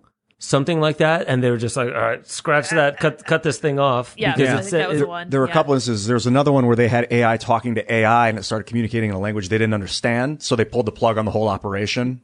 it that's created right. its own It created language. its own Right, it did, language. And it was talking to other AI in its own language. Bill Burr started talking about that. He was just like, unplug that thing, unplug it. It's like, yeah, that's the first thing you do is unplug it. All right, here we go. Doctor says, Ian, much love, buddy, but you're completely wrong about the concept of Matrix. Yes, they created a perfect Matrix and people rejected it because they wanted conflict. So the AI created a Matrix that had conflict. Mother Ayahuasca has danced for me before. It was beautiful. Oh, this guy's speaking the truth. Interesting.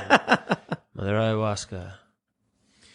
Till Himmer says, an idea for the Our Pillow, an optional linen pillowcase that's definitely not just another burlap sack with Vladimir Lenin's face paper clipped on it.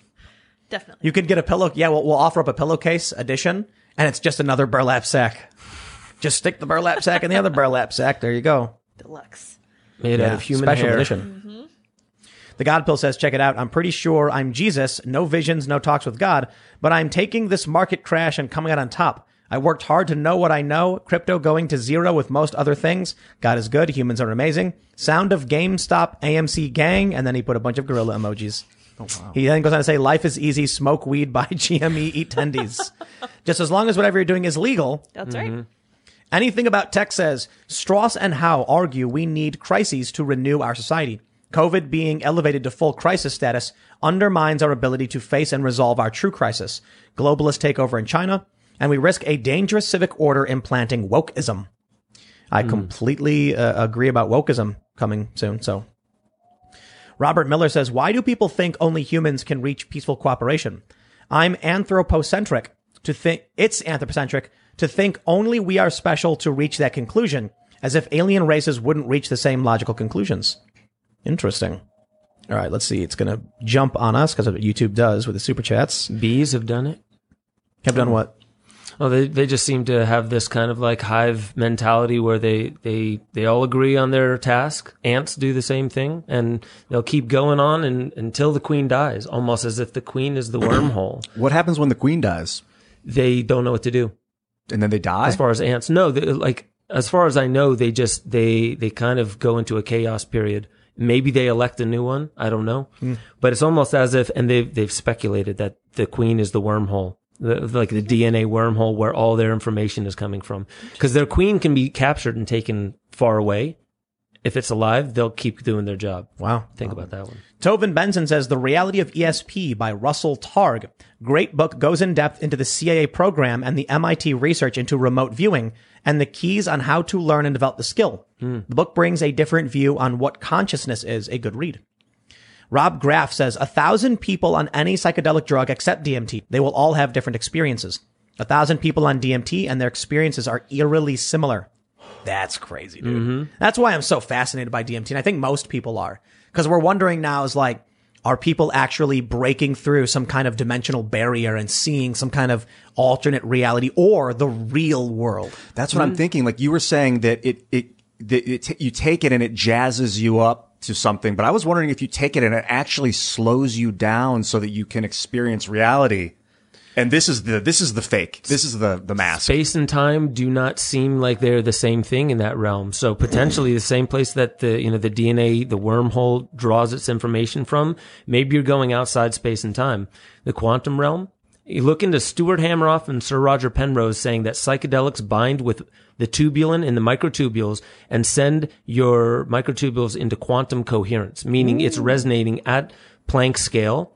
So you're probably shamans and people on psychedelics are picking up on patterns from the Planck scale, which does not follow physics. And it doesn't, there's retrograde causality. There's, non-locality, which literally means not anywhere specific.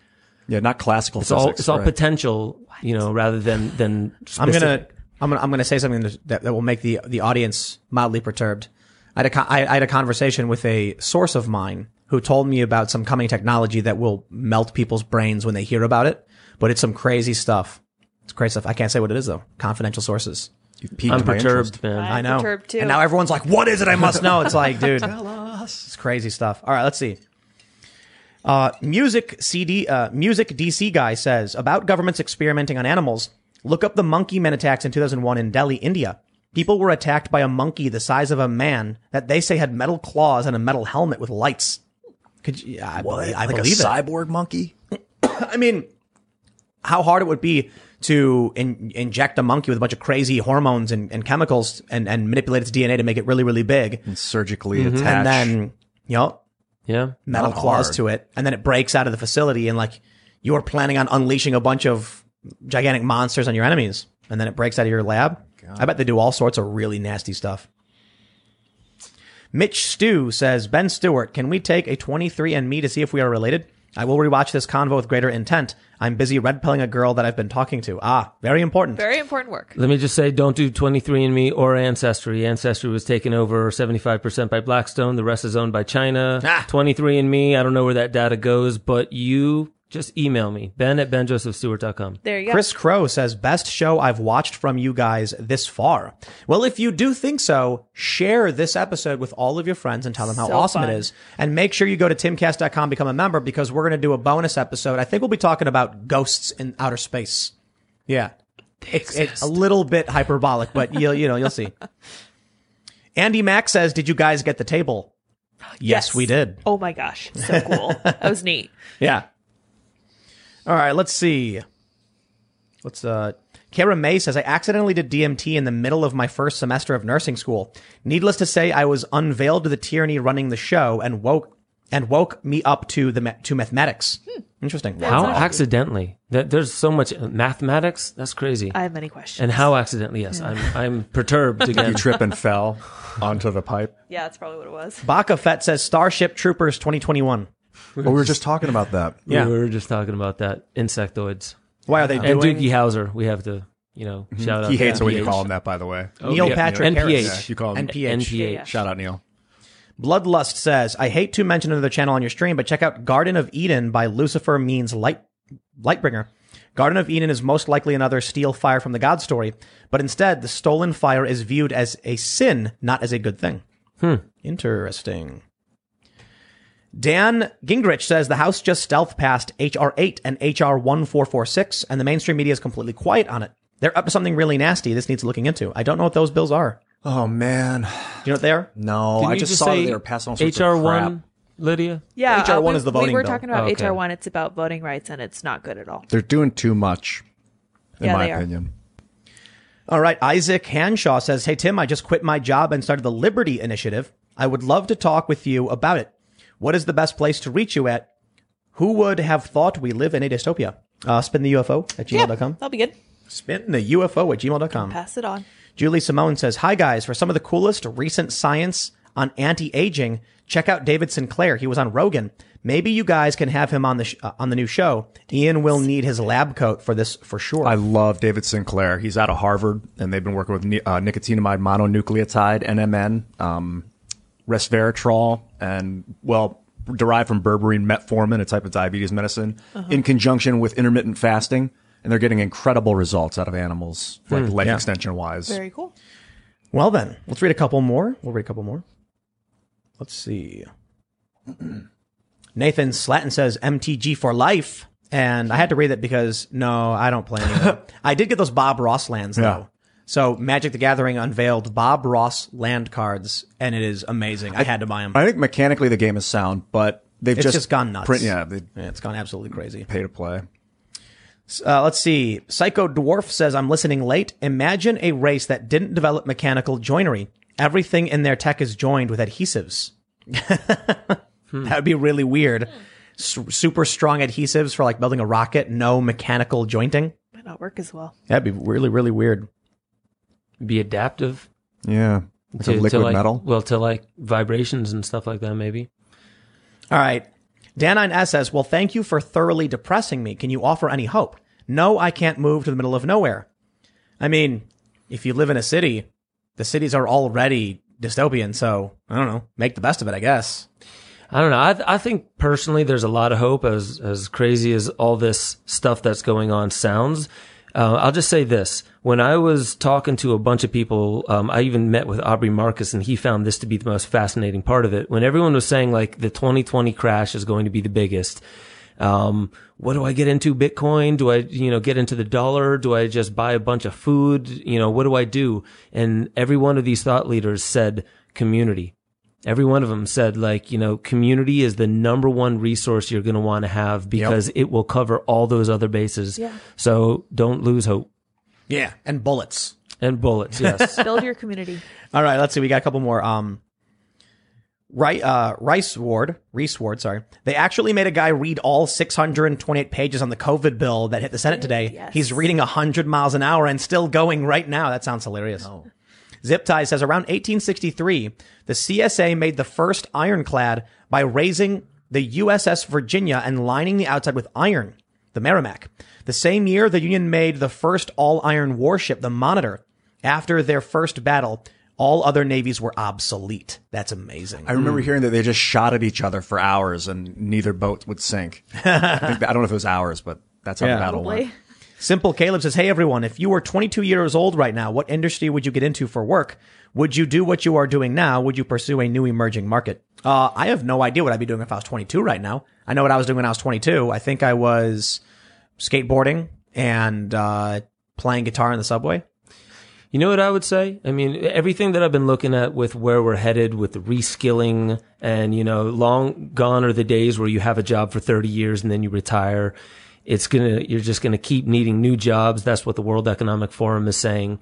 I would say definitely moving digital content Like online content is definitely going to be in demand more and more and more. So like, I mean, coding, yeah, for sure. But I would say get into something that you're passionate about. That'll make sure you have longevity, and something with online content. I am definitely biased because that's what I'm into, but it's replicable. You know, you can make one piece of content and replicate it 1 million times for free.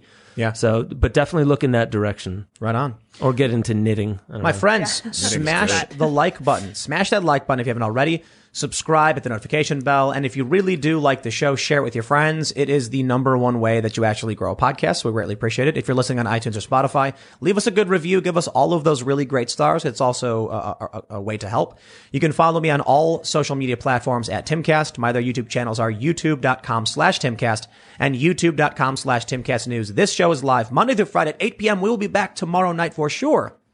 Ben, is there anything you want to mention, social media or any shows or anything you're doing? Yeah, well, just go to benjosephstewart.com. That's where I have my news channel. I have my deeper dives there. You can become a member. And it's really, I'm going to have some online courses here soon called the Awakening Protocols, where people are going through whatever they're going through now, you know, pandemic, world changing, and they're just protocols to help people deal with a rapidly changing world in a non-intellectual, very physiological, emotional way.